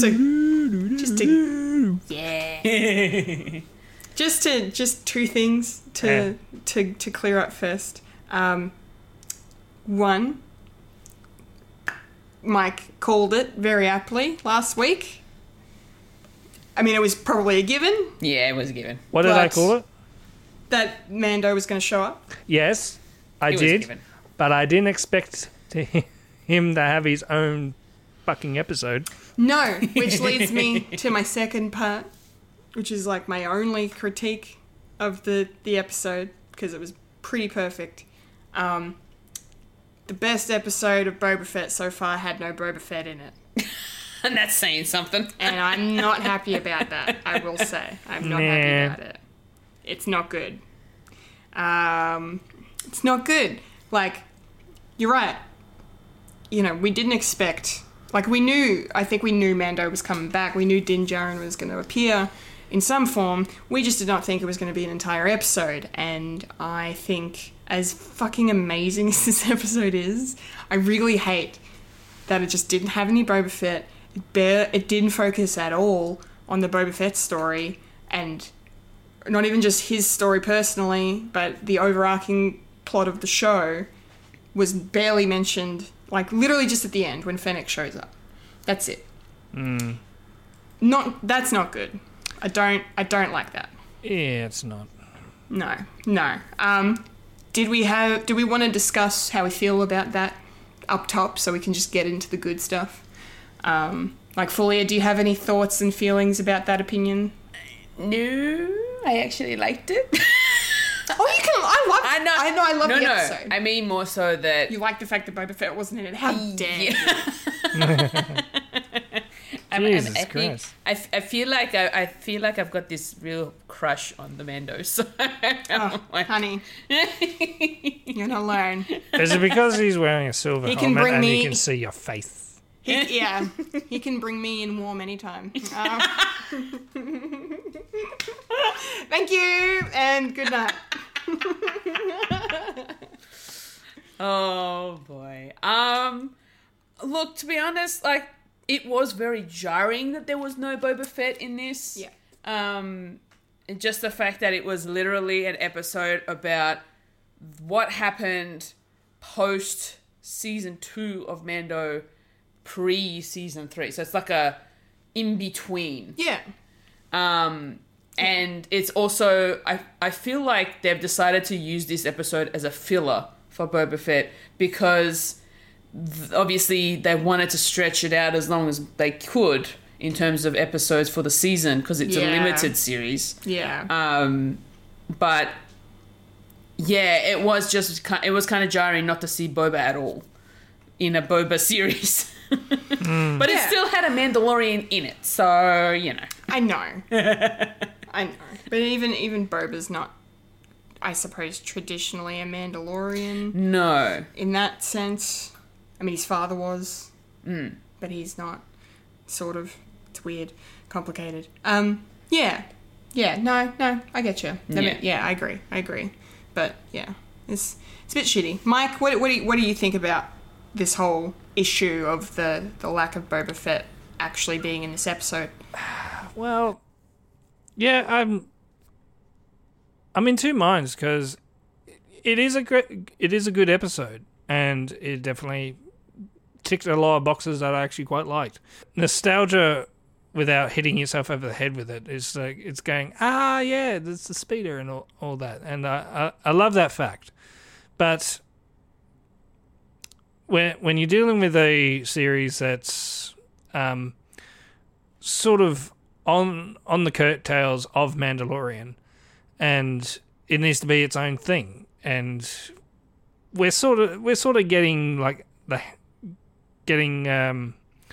hang of this particular way of storytelling with Boba Fett, where he is now, and also the flashbacks, which is annoying, and I want to see the rest of the show just to see, okay, that's the reason why they actually are executing this well. It's just it's jarring. It's Din Djarin. It's it's a lot of people love the fact that this new character that we haven't seen in any Star Wars, like any part of the franchise, like Din Djarin as the Mandalorian, and he's coming back for one episode. It's like, no, we need some space, and I was actually quite happy that he was going to come back, But yeah, as I said, I wasn't expecting him to have his own episode, and I can sort of see why they're actually having him here is because they're sort of setting up where he's going to be in Mandalorian 3, and it also has ramifications of what he's going to be doing, because at the end of the last season of Mandalorian, we weren't sure if the story was going to continue because pretty much the breakup was there. So overall, I'm still in two minds. I still need to watch the rest of the show to pinpoint what I really feel and think. Yeah. But at this present time, I'm annoyed. If that's the best way to like category my sort of feeling with if it. you want to label it, yeah. It's like I love it, but I'm annoyed at the same time. Yeah, no, I'm with you. I'm absolutely with you. Yeah. We've only got two more episodes to go, so it's going to be really interesting to see how it plays out. But yeah, it's a concern, and it's kind of funny that a lot of people have been, not to say complaining, but like, not enjoying Boba Fett as much as Mandalorian, and then as soon as Mando shows up, it's like they were like, Jon Favreau was like listening to us, be like, oh, you miss Mando? Well, here, have a whole fucking episode. Just like they went too far in I don't know. So I think you're right. I think on the rewatch, when all the episodes are out and once we've seen everything, it might all fit into place a bit better. I think this series probably shouldn't have been a series, maybe. Like, maybe it should have been a movie. Or less episodes. Yeah, like, I'm only predicting here, but when we have watched the entire thing, you can probably take that episode out and nothing has changed. Yeah, I think so. And that's probably why I'm more annoyed, because you can take this episode out and just leave it as the Book of Boba Fett, and that's the story. Yeah. So why have it there when you can just have like a special episode like at the end? Like it being it's being itself a flashback to what Din was doing before he got the call saying, "Hey, we need muscle. It's all right. I'll do it for free. Son of a bitch, I'm in." Yeah. And I think I was saying, like, maybe last week or the week before, about how, I think it was last week, that I was concerned that, as much as I really want Boba Fett to stand on his own, the show to stand on its own separate and not have to rely on Mandalorian characters coming in. Like, it was still great to see Din Djarin come back in this, but the fact that, it just feels like, like, it's just really kind of, as fucking amazing as this episode is, in my opinion, it just kind of feels like it has detracted a bit from the show as a whole. But then again, like we've just said, not to go around in circles, but yeah, we'll see how it all fits when all is said and done. Yeah. Yeah. Anyway, enough about that. Getting into What's in the episode? What's in the episode? Well, oh my god. I'm gonna get emotional, just FYI. So, I'm glad this is on YouTube. Yeah, the fact... Also, the other thing is the fact that this episode just starts and, like, there's no sort of preamble. It's literally fucking Din Djarin front and center, like 30 seconds in. Like, immediately, bam, he's there. And he's doing his whole... Like, they did a whole parallel to episode 1 of Mandalorian season 1 with the whole, I can bring you in warm, I can bring you in cold, that sort of thing. And then throwing in the fucking Darksaber. Yeah. My God. I was not expecting that. So when it happened, I was like, oh fuck yeah, let's go. Like I was just really, really happy about it. But it was so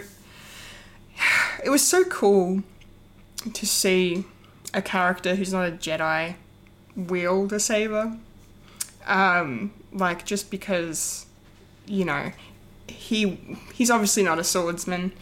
You know, he's still very much trying to figure out how to use it as a weapon as he's going along, as we see through this episode. And yeah, so it's kind of just, it's nice that not everyone who wields a saber is just a naturally gifted swordsman, you know, swordsperson. Really. So I kind of like the fact that it was this brutish, heavy, clumsy sort of style of fighting, you know, and then it's so funny by contrast every time Mando in this episode when he's fighting and he doesn't have the Darksaber, he's obviously just a pro because he's just using his, you know, weapons that he is just, you know, are just like a second skin to him. Yeah. That we just, you know, he's just that skilled. Yeah, I feel like the Darksaber for him is so foreign that he's still trying to figure out how he could use it. And because of that, as what's her name? The armorer. The armorer was saying that he was fighting against the saber rather than against the opponent. Yeah. That's why it kept getting heavier and heavier for him. Yeah. Yeah. Which was an interesting description. Apparently that's a reference to Rebels, I think. I think Rebels is where, or maybe Clone Wars, the animated shows, is where the Darksaber first came in. I think it's Rebels. I think it's Rebels because I didn't see it in Clone Wars. Okay, Rebels. I haven't seen Rebels yet. And there's references there to how it's not like your everyday, you know, lightsaber, for example, and not just in name only. But I really like the fact that it seems to be sort of a mind over matter situation. Like, just because you wield it doesn't mean you're going to be, you know, the best fucking, you know, fighter that ever lived. Like, no. This is something you have to actually work at and train very hard to master and get a hold of, not just your skills, but mentally as well. I think that's really, really cool. A nice piece of lore to kind of add to the Star Wars universe. Yeah. And they actually say in the episode that where the guy who actually invented it was actually half Mandalorian and Jedi as well. Yeah. So it's sort of that balance within the sort of different ways of not necessarily fighting, but also different mindsets of belief as well. Like Jedis are very, very calm, collected, and in one with the Force, and Mandalorians are all about pride and essentially almost the opposite of what Jedis are. So it's sort of a yin and a yang. So it's not necessarily Sith, because Sith is the complete opposite of Jedi. But when you're not dealing with the Force, it's like the opposite of the Force, if that makes sense.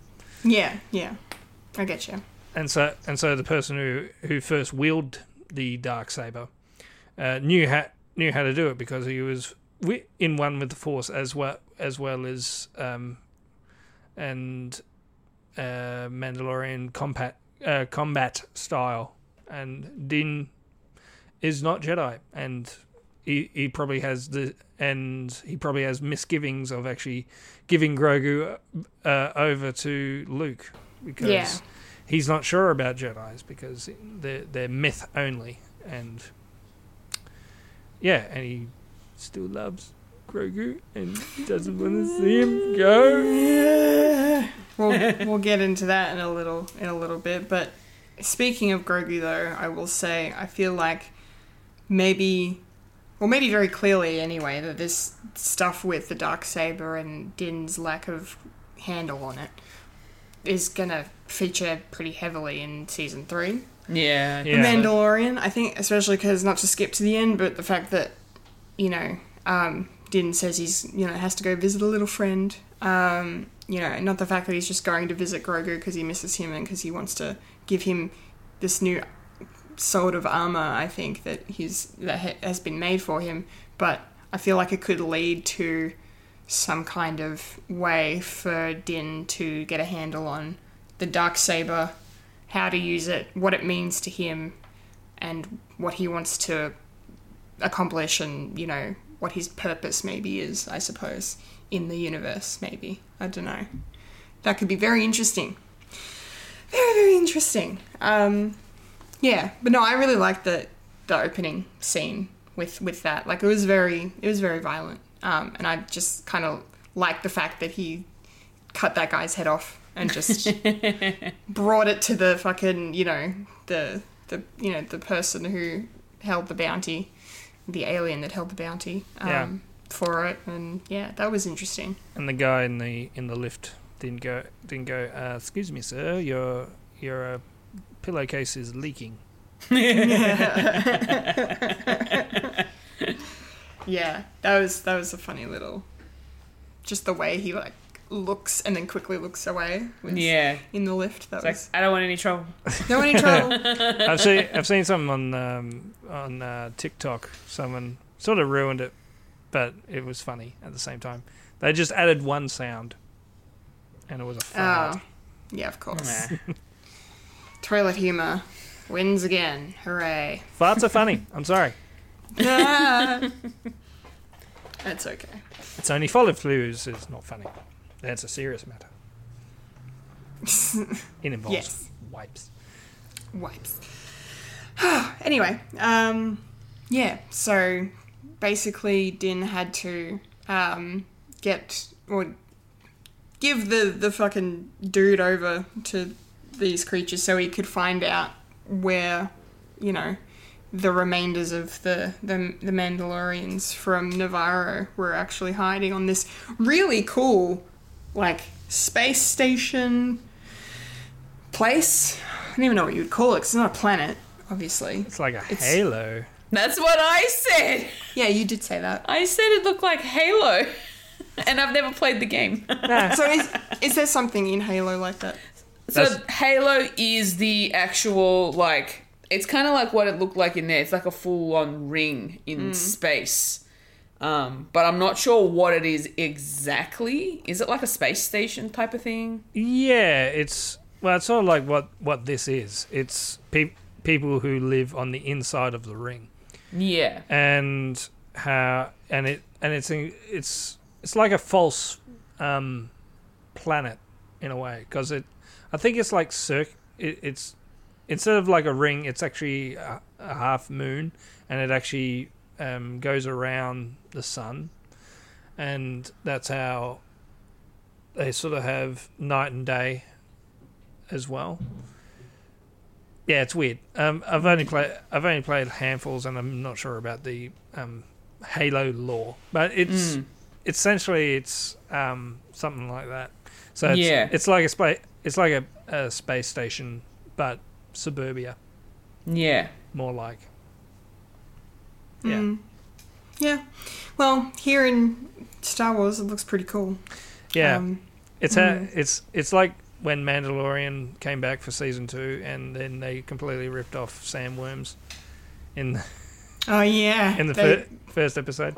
They really, the Crate Dragon really went full Dune on on us. Because they knew Dune was coming out, and it's like, we're gonna get there first, and this time, Halo's coming out soon, so we're gonna get there first because we already got a main guy that doesn't take off his helmet. Yeah, funny that sci-fi references everywhere. Yes, so that I really like that, and then just the way, we get reintroduced to the Armorer, and then this other member of the Death Watch who's there, who is actually, I've got the name's gone out of my head now, descendant from the line of Mandalorians, of the one who you mentioned earlier, Mike, who actually forged the Darksaber, Vizsla. Yes. Vizsla. This guy's, I think his name's Paz Vizsla, I think is this dude we see in the episode. So he's the descendant of the OG. Voiced Vizsla. by Jon Favreau. Oh, was it really? Yeah. Ah, He that's also cool. did it in the first season as well. So, Paz Vizsla, but the person who's actually in the armor is Tate Fletcher. Okay, Yeah. right. But the voice is Jon Favreau. yeah, There you go. because he voiced him in the first season. And Yeah, nice. am I wrong, but we haven't seen these guys since the first season? No, I don't think so. Because, yeah, they're referencing those events that happened on Navarro, and that was all season 1, Yeah. right? Yeah. Yeah, because I'm trying to remember. Because we didn't go back to Navarro in season 2. I swear at one. Well, because he does, because frickin' what's her face is there with. Thingo, my brain has shut down. I can't think of names. It's all right. Oh. Anyway, Yeah. so they But do a big story dump on, if you haven't seen Rebels or the Clone Wars. to catch you up of what's happening on Mandalore. Yeah, that was cool. To see the great purge. Yeah. That flashback footage. Like, that's how you do flashbacks. No, With voiceover. with voiceover. No, I'm kidding. It's fine. Yeah. And yeah, references the T2. I know. Like, who would have thought we'd get to see a version of Star Wars that looks kind of like the Terminator? That was unexpected. But that was really kind of chilling. So I really love, like, Emily Swallowed has such a good voice, like, with the Armorer. Like, Yeah. just the way they have her speaking as this character is just really, really cool. And so to have her kind of narrating over these awful images of the destruction of Mandalore was just kind of, gives you chills a little bit. I thought it was very visually and orally intense. Just seeing the destruction and then seeing all the bloody K2SO like droids marching over and shooting at anything that's left, and very similar to Terminator. And yeah, it was creepy but very cool. And clearly, and a lot of reviews have said this already, but clearly the budget of Boba Fett really went into this episode, because visually this entire episode is just very, very cool, and this is one of the best examples, I think. So, Yeah. But yeah, it was really nice to have that additional backstory, sort of like, I mean, it was a bit of exposition thrown in to again set up for where maybe Mandalorian season 3 is going, especially in regards to Bo-Katan, and whatever conflicts that may be coming up with her and the Darksaber. Yeah. So, Yeah. What did you think, Folia, of the whole, the sequence underneath with, getting to see the Armorer again and watch, Din kind of take it all in and struggle in the end? Yeah, it was interesting to see them come back. It was nice to see them come back, actually. They, especially the Armorer, because it felt like she's like kind of like the leader of the group, essentially. Yeah. And very wise as well. So I kind of definitely do like the Armorer, but because of their religion, she has to make sure that it is upheld to the utmost. Yeah. To Absolute. the nth degree. Yeah. And the fact that, that Din has removed his helmet once before meant that he can no longer be a part of the creed. Yeah. Even though he wants to find a way to make it right. I think you have. Well, what did the Armorer say that he would have had to do in order to Yeah, in order to redeem himself, I think she says something to the effect of you have to go to the living waters underneath the mines of Mandalore. Yeah, and apparently they've been bombed, so Yeah. they've been destroyed. Yeah. Bathe in the Bathe in the living waters, yeah. It's Yeah. kind of like what Thor did in Age of Age of Ultron. Ultron. Yeah, okay. The Star Wars equivalent of that. Yeah, and she kind of just, even though he's like, oh, but they're destroyed, I can't, what do you mean? And she's just like, this is the way.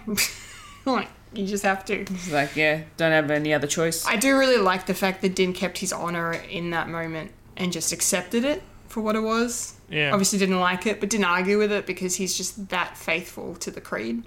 That was kind of cool. Yeah.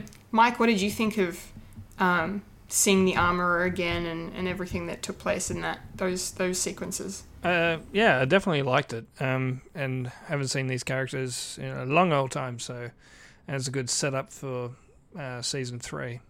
And yeah, it's sort of do with if you've been following this creed for ages, and there's nothing that you can persuade to say, and especially with the helmet taking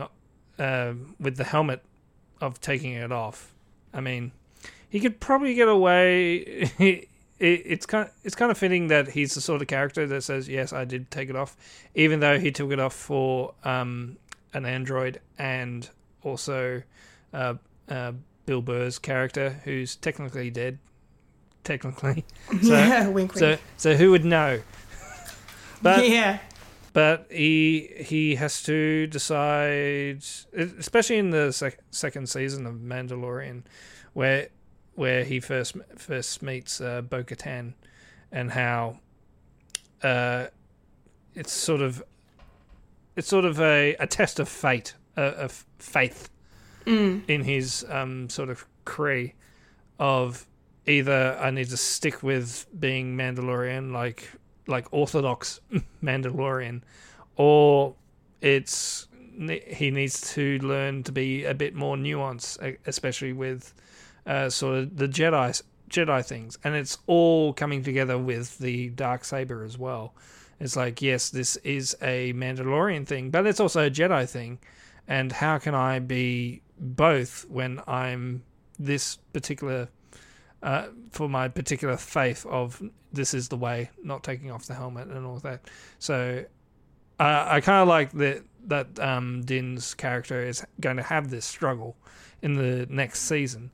And I'm still annoyed that we're talking about this in Book of Boba Fett, where we should be talking about, there's going to be a huge fight at the end, and Boba Fett's going to be riding that Rancor. I know he's going to be riding that Rancor.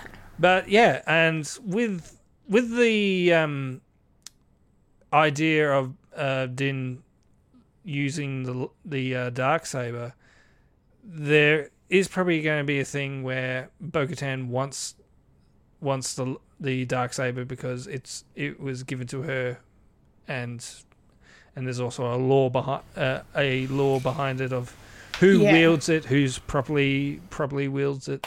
And yeah, that's extra exciting as well. So I'm thinking maybe he's going to give up the Darksaber if he's going to be following down the path of this is the way, or it's going to be more nuanced than that, and he's going to meet Grogu and going to give Grogu the chainmail of the Beskar armor, because we don't know if he's going to be growing up as quick as he can, but he doesn't know that because, we don't know. And they don't know either. So, yeah. So, in a way, I like it. Yeah. I like the storytelling. It made me intrigued and pay attention.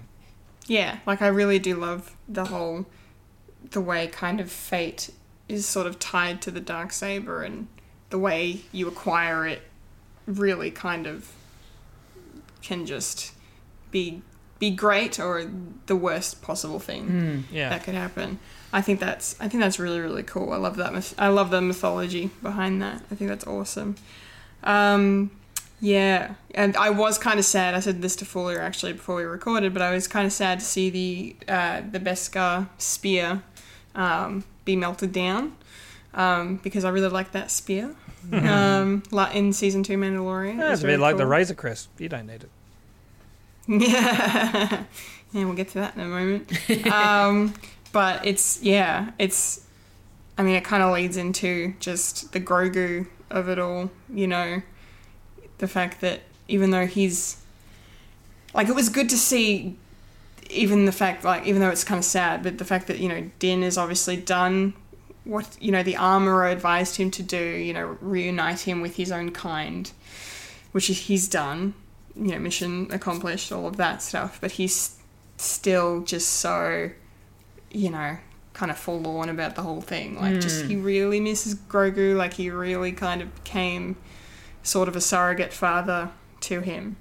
And just the way those emotions and feels are really explored in this episode is intense at parts. Like, even the fact that, like, the wrapping that the new armor goes in looks like Grogu's head is just it's super cute. Now you're just taking the piss. Yeah. I know, they were really, like, I'm like, okay, I see what you're doing. Stop nailing it to my eyes with the feels. And then even that scene on, you know, when Din's on the transport to go to Tatooine, and then there's that little kid who's like looking at him from the seat in front of him, and just Din's just not responding because it's Din and he's just brooding, but it's just another reminder of what he's missing. Yeah. You know? And so that gave me some feels as well. Yeah, so it's nice to know that, you know, there's some Grogu on the horizon. Whether or not we'll see that in the Book of Boba Fett, I don't know. I mean, he did say he had to go, not skip ahead, but he did say he had to go and see a little friend first before he had to help Boba, but I doubt we'll get that next week, especially because I don't think they're going to want to spend 2 episodes away from Boba Fett. But who knows? I reckon that might be kind of like a flashback in the first episode of Mandalorian Season 3. Yeah. Yeah, or that could just be the beginning of Mandalorian Season 3, and then, yeah, I don't know. Or maybe. One or the other. Yeah, would it be the ultimate cop-out if he doesn't turn up at all because he's way too busy of what he's doing? Like if he says he's going to turn up next week and then he doesn't. And he doesn't. So the only Mandalorian that we're going to see is in this episode and this episode only. Could you imagine if they did that? My God. I can. You can. And then you can properly take this episode out. Yeah. You really could. I don't think they'll do that. It's the best and the useless episode. Yeah. In Boba Fett at the moment. Yeah. Yeah. I don't think they'll do that, but I can see why, like how they totally could do that if they wanted. But I don't know. We'll find out. Fulia, did you have any Grogu feels? I did. I miss him. Yeah. I really want to see him again. I know. Hopefully we'll get to see him in The Mandalorian in Season 3. I think so. It was really cute, the fact that he's made, you know, use the Beskar spear to melt down into Armory, essentially, because that's, you know, the Armorer was like, this spear is it's not a weapon that a Mandalorian should be wielding. You're pretty much better off with armor instead of this as a weapon, which was interesting. So the fact that they melted down the spear part of it at least, just so that they can make some chainmail for Grogu. Oh my gosh, my mind went to, is he gonna still be the small little baby Yoda that we know him as? Or is he going to have grown physically? Are they going to do like a Groot, teenage Groot situation? Yeah. I don't think so, because I don't think enough time has passed. But yeah. But then again, we don't really know much about Grogu and Yoda's species. Yeah. So who knows? Could be a prepubescent. Yeah. He's got pimples. Yeah, Mike, how are you feeling about the Grogu of it all with this episode? Oh, the Grogus. Yeah. It definitely gets you in the feels, and bearing in mind it is annoying that it's in this episode. And yeah, it's going to be interesting because it was. I'm trying to think back of what we were talking about in the Mandalorian season 2, how if he gives Grogu back or he stays with him and he becomes a Mandalorian in a weird way, and then you can all picture him like with the little helmet and his little lightsabers, and he's going to be one with the Force and as a Mandalorian. Yeah, so it's kind of cool. He's going to have chainmail. He's going to have Mithril. Mithril. Yeah. Star Wars Mithril. Yeah. It's very cool. Very cool. Well, I wasn't entirely expecting this, but I really shouldn't have been surprised. But of course, we end up on Tatooine in this episode because it's the Book of Boba Fett, as one must remind Tatooine. themselves. Tatooine. The way the Boba says it. Yes, Tatooine.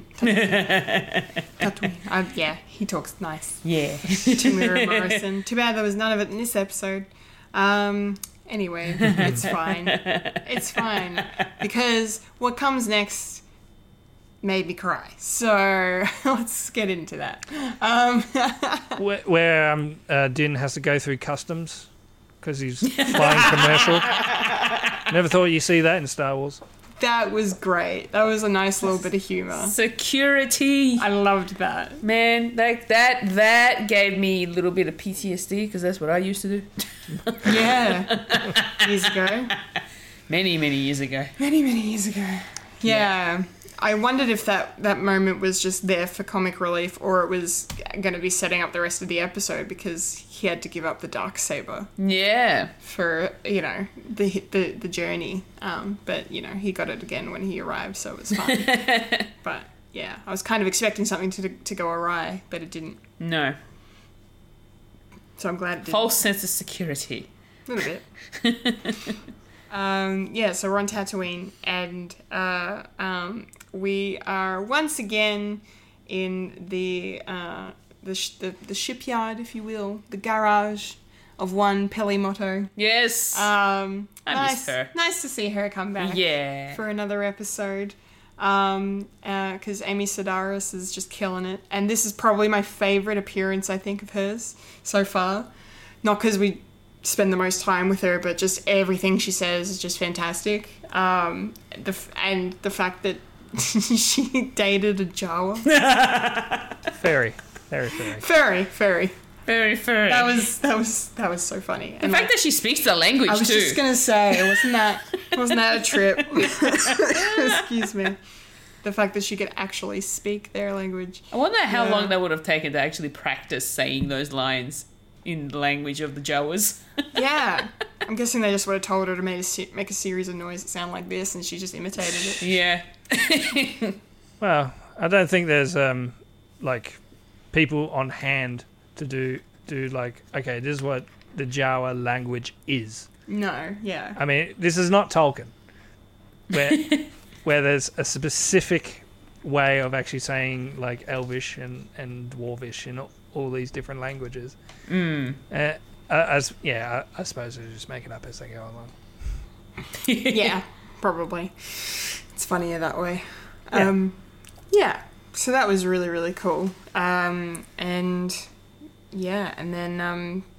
so Din's come to see her because she's left a message for him to say that she's acquired a new ship that might be a suitable replacement for the Razor Crest. Because that was phrasing. Yeah.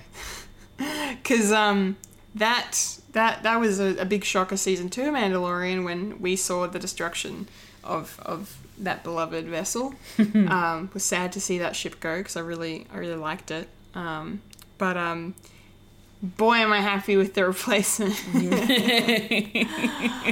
Oh my god. I'm gonna cry again.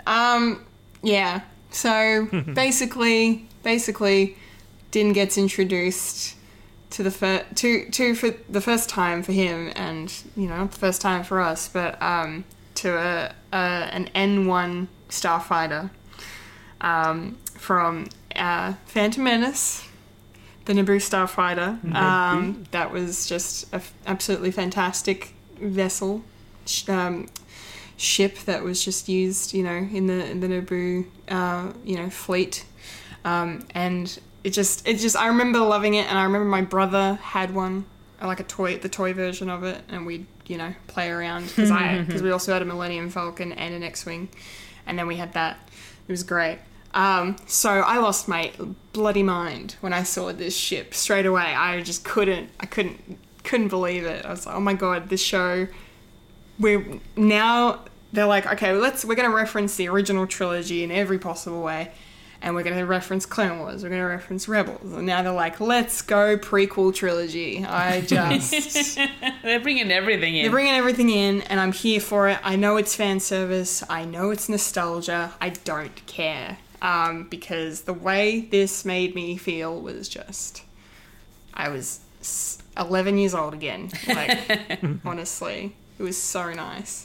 Fulia, I know you don't have a huge connection like I do, but what were your thoughts on seeing this ship make a grand return to Star Wars? Well, originally I had no idea what it was, because I from my memory when it comes to films and stuff is not great.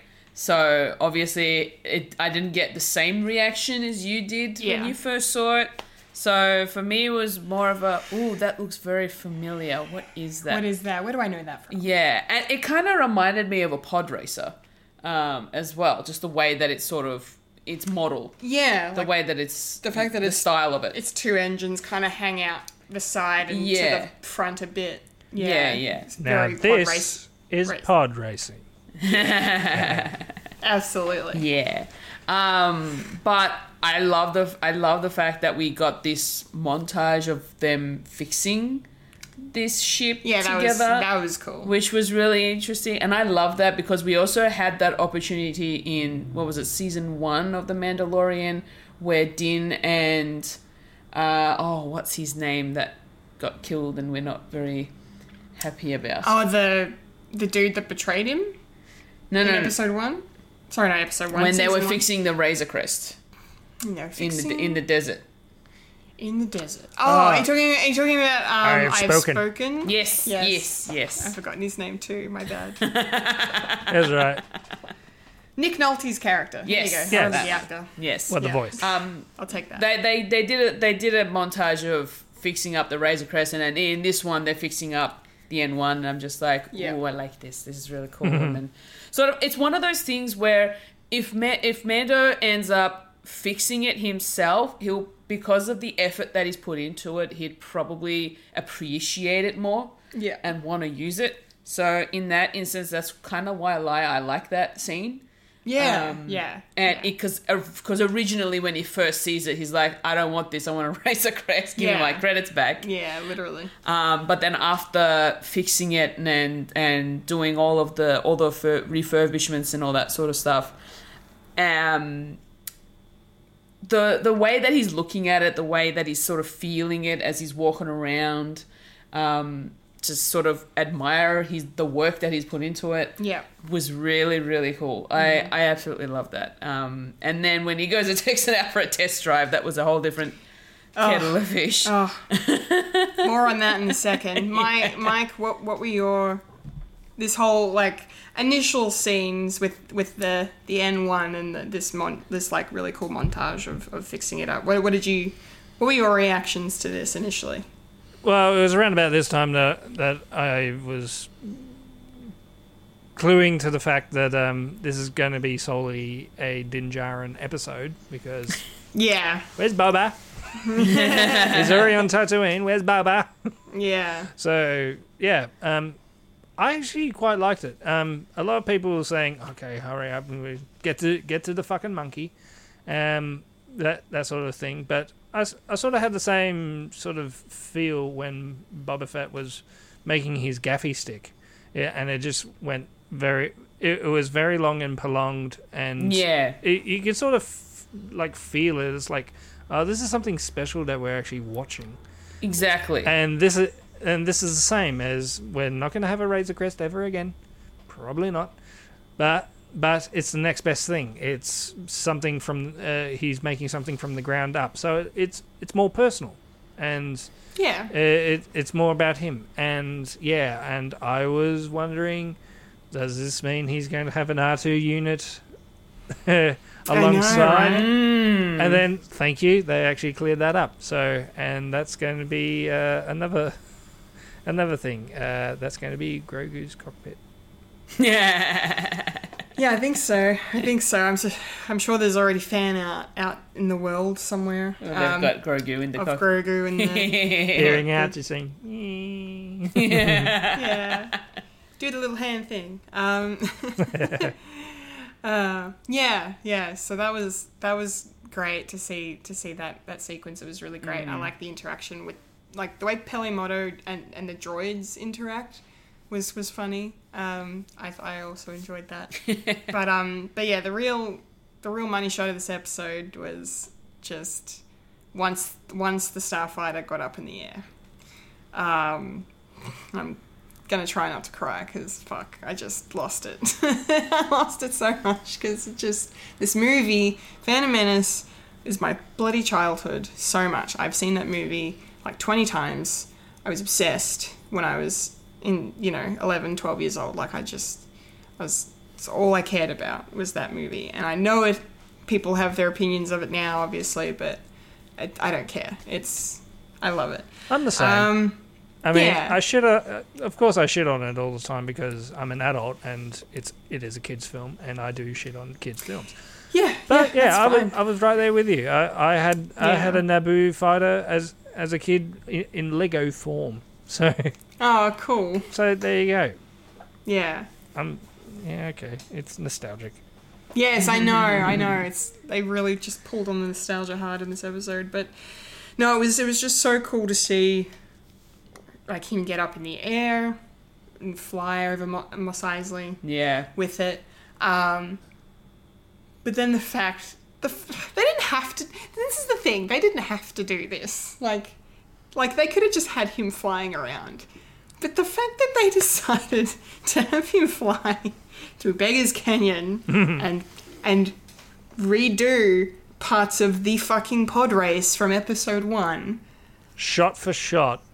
Fucking shot, yeah, same frames. Yeah.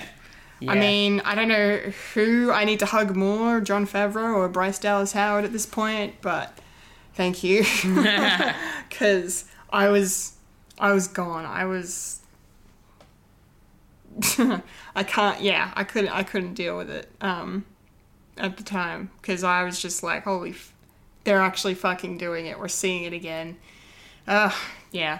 And then, It was just magical. It was just magical. That one point that Puddin brings up in chat, the Razor Crest was not only a vehicle of, like, getting from place to place, but it was also a place where he lived. What is he going to do with the... That's a great... Thanks, Puddin, for the point. And Bullseye womp rats. Yeah. In my T16. He's T16. Yeah, no, I when I rewatched the episode, I did have that thought. I'm like, yeah, no, that was my store anything anyway. That was my initial thought. Yeah. I was like, this is tiny. It's literally just him. He just gets around places. Where is he going to sleep? I put in the chat or store things. Bubba's couch. Bubba's couch. Bubba's couch. Yeah. Yeah, he can couch surf. Or he can sleep with the Rancor, it's fine. Yeah. Or in the Bacta tank and have his own flashbacks to, the Death Watch and everything. Tragic childhood. Wow. Tragic childhood. It's all about tragic childhood. It's all about it. All about it with Star Wars. Anyway, so that was just fucking pure magic. And then the fact that he then takes it up and we get this lovely shot of the N1 in between 2 X-Wings, which was just cool as well. Yeah, so the whole thing. Mwah, mwah, mwah. Thank you. I fucking loved it. Just more of that, please. Give me my nostalgia. Give me prequels love. Make the prequels. Give me my member berries. Member berries. Member berries, please. Fulia, what did you think about seeing the N1 in action in this way? It's actually really cool. Yeah. I liked seeing it flying around. It zips around really quick. It does, doesn't it? Oh my gosh, is it fast? Yeah. And Din really likes it. I think. I reckon he likes the fact that it's really fast. Yeah. And it gets around and all that sort of stuff. So, but you know, when he comes across the X-wings, and then we find out that it's one of the pilots is someone he's come across before. I know, right? And then they're all like interrogating him about the ship and all that sort of stuff, and I'm just like, I wonder how much trouble he's going to get into this time. Yeah. Yeah. So he managed to get out of that one, and as soon as the one that recognized his voice turned around, it's like, I remember you. Remember this event? And then he's like, nope, I'm out. He just pisses off. Peace. Yeah, that gave me a good giggle. Yeah, that was kind of, especially the way he just kind of like slowly like looked over. Yeah, and then just Audi 5000 just out of there, like I'm gone. Yeah, that was funny. Yeah, no, I liked it. I really enjoyed that scene. Yeah. Mike, how did you feel being someone I know that does enjoy the prequels, episode 1, to a degree? How did you feel about seeing the Naboo Starfighter in action once again? Yeah, kind of cool. Yeah. I got my member berries happening. Yeah.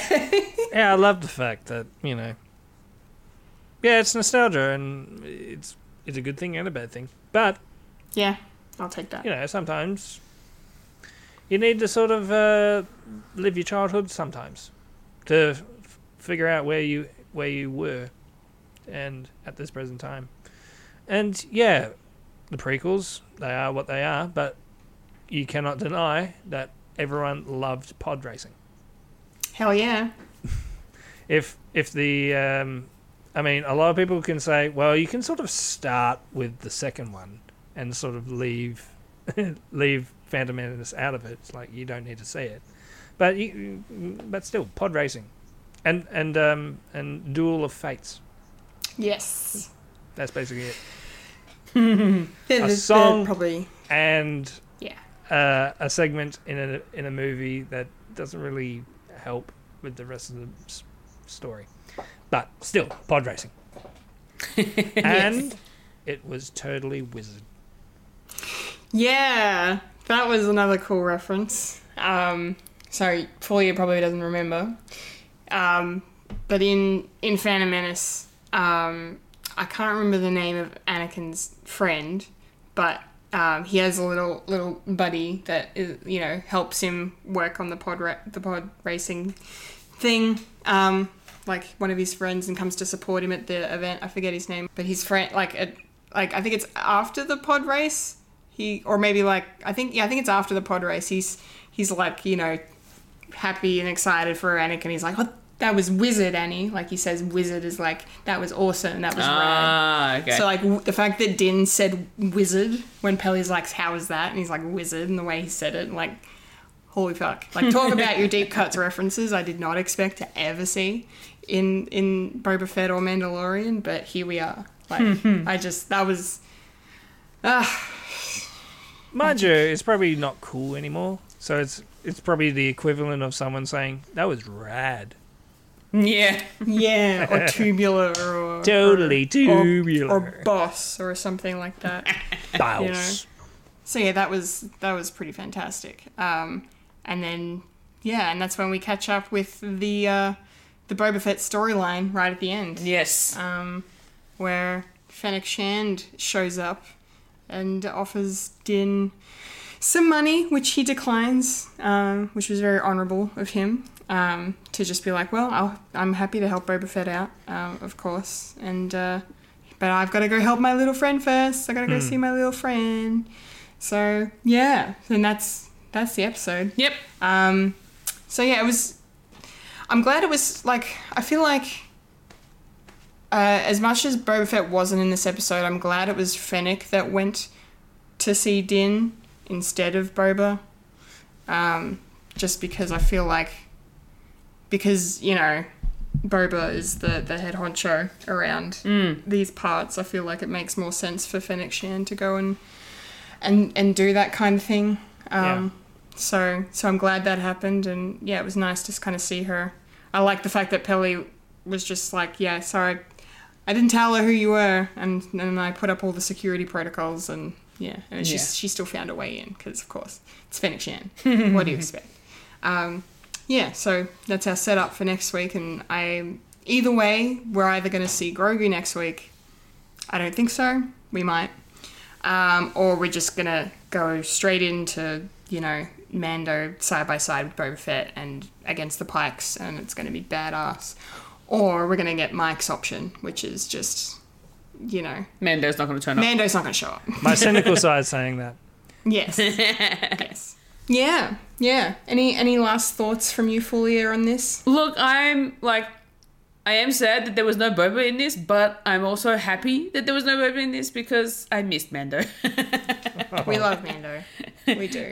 So it was nice to get like a little bit of like a little sneak peek into what we're going to expect in season 3. So yeah, I can't wait for that. But yeah, definitely looking forward to what's next week's episode. Is the last one, I'd say. There's 2 more. There's 2 more. So okay. This is episode 5. They're doing 7 episodes. Okay, cool. So we've got 2 more to go.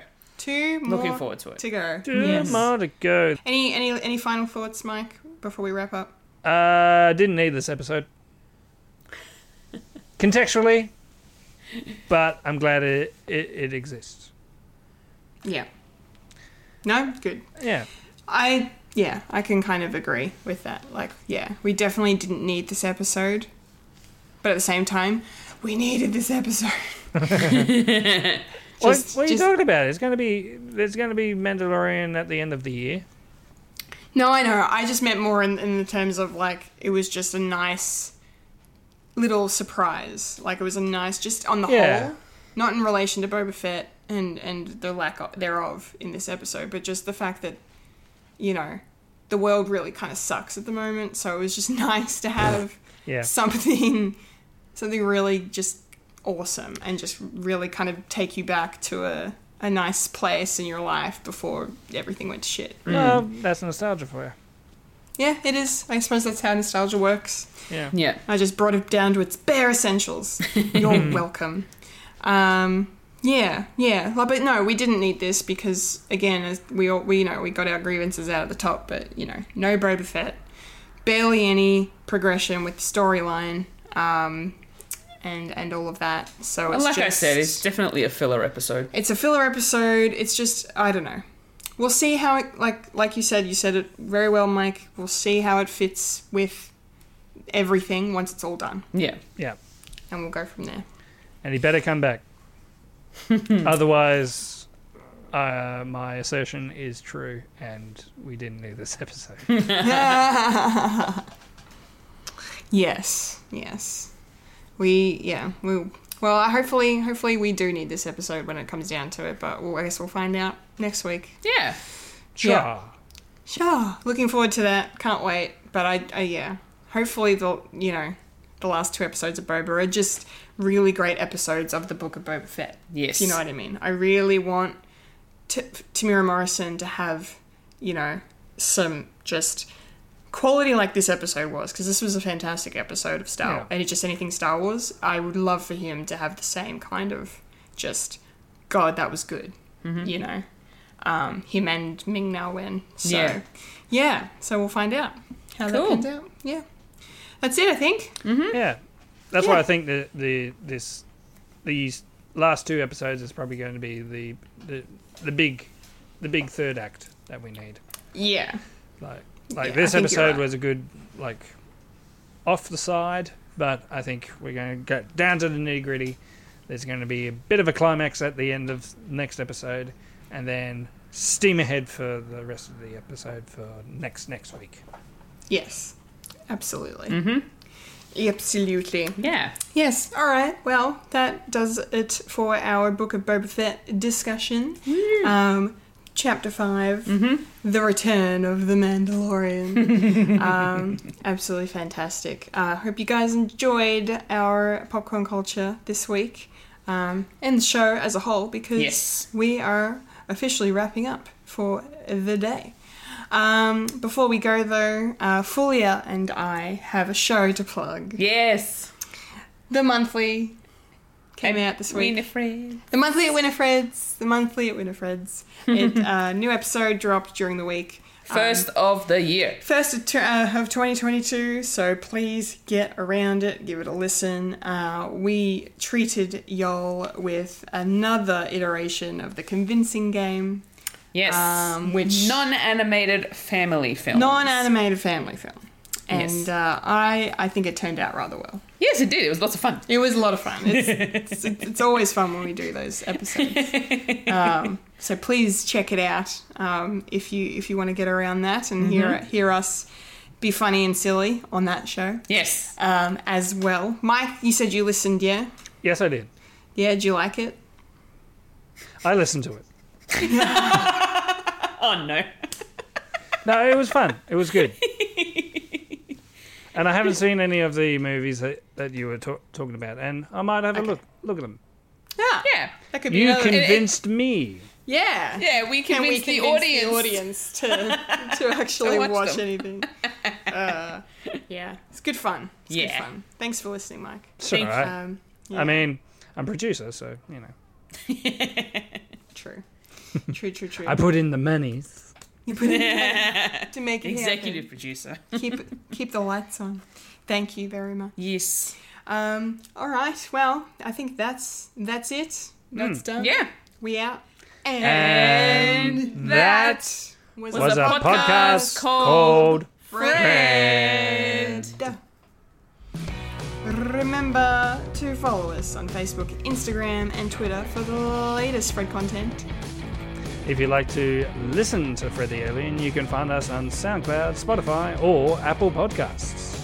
If you like to watch Fred the Alien, you can head over to youtube.com/Fred the Alien Productions. I've been a Kendall Richardson. I've been a Fulia Kantarmaja. And I've been very busily trying to make this bookcase that's behind me, and now sorting out all the DVDs, and I'm going to get rid of them. Hey, Michael Lister. And You just experienced a podcast called Fred. Yay! thanks for watching and thanks for listening. Yes. Remember to like and subscribe. Yes, please like, share, subscribe, all that jazz if you want to see more. Comment below your thoughts about our discussions. Yes, Yes. any questions, any comments, any complaints, even, we'll take it all. Yes. No, thanks. I don't read them anyway. Unless they're really scathing, and then I go scorch earth. Yes, you do, and I love it. I love it. I Yes. love it. Remember to eat beef.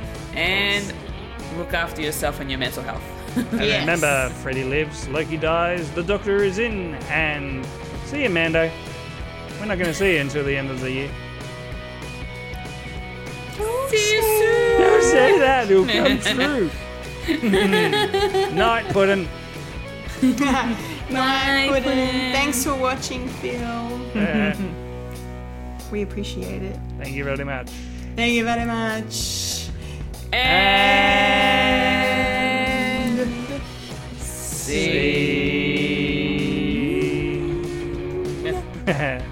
Night all. Night. Bye-bye now. Goodbye, YouTube. Bye-bye. And we're out.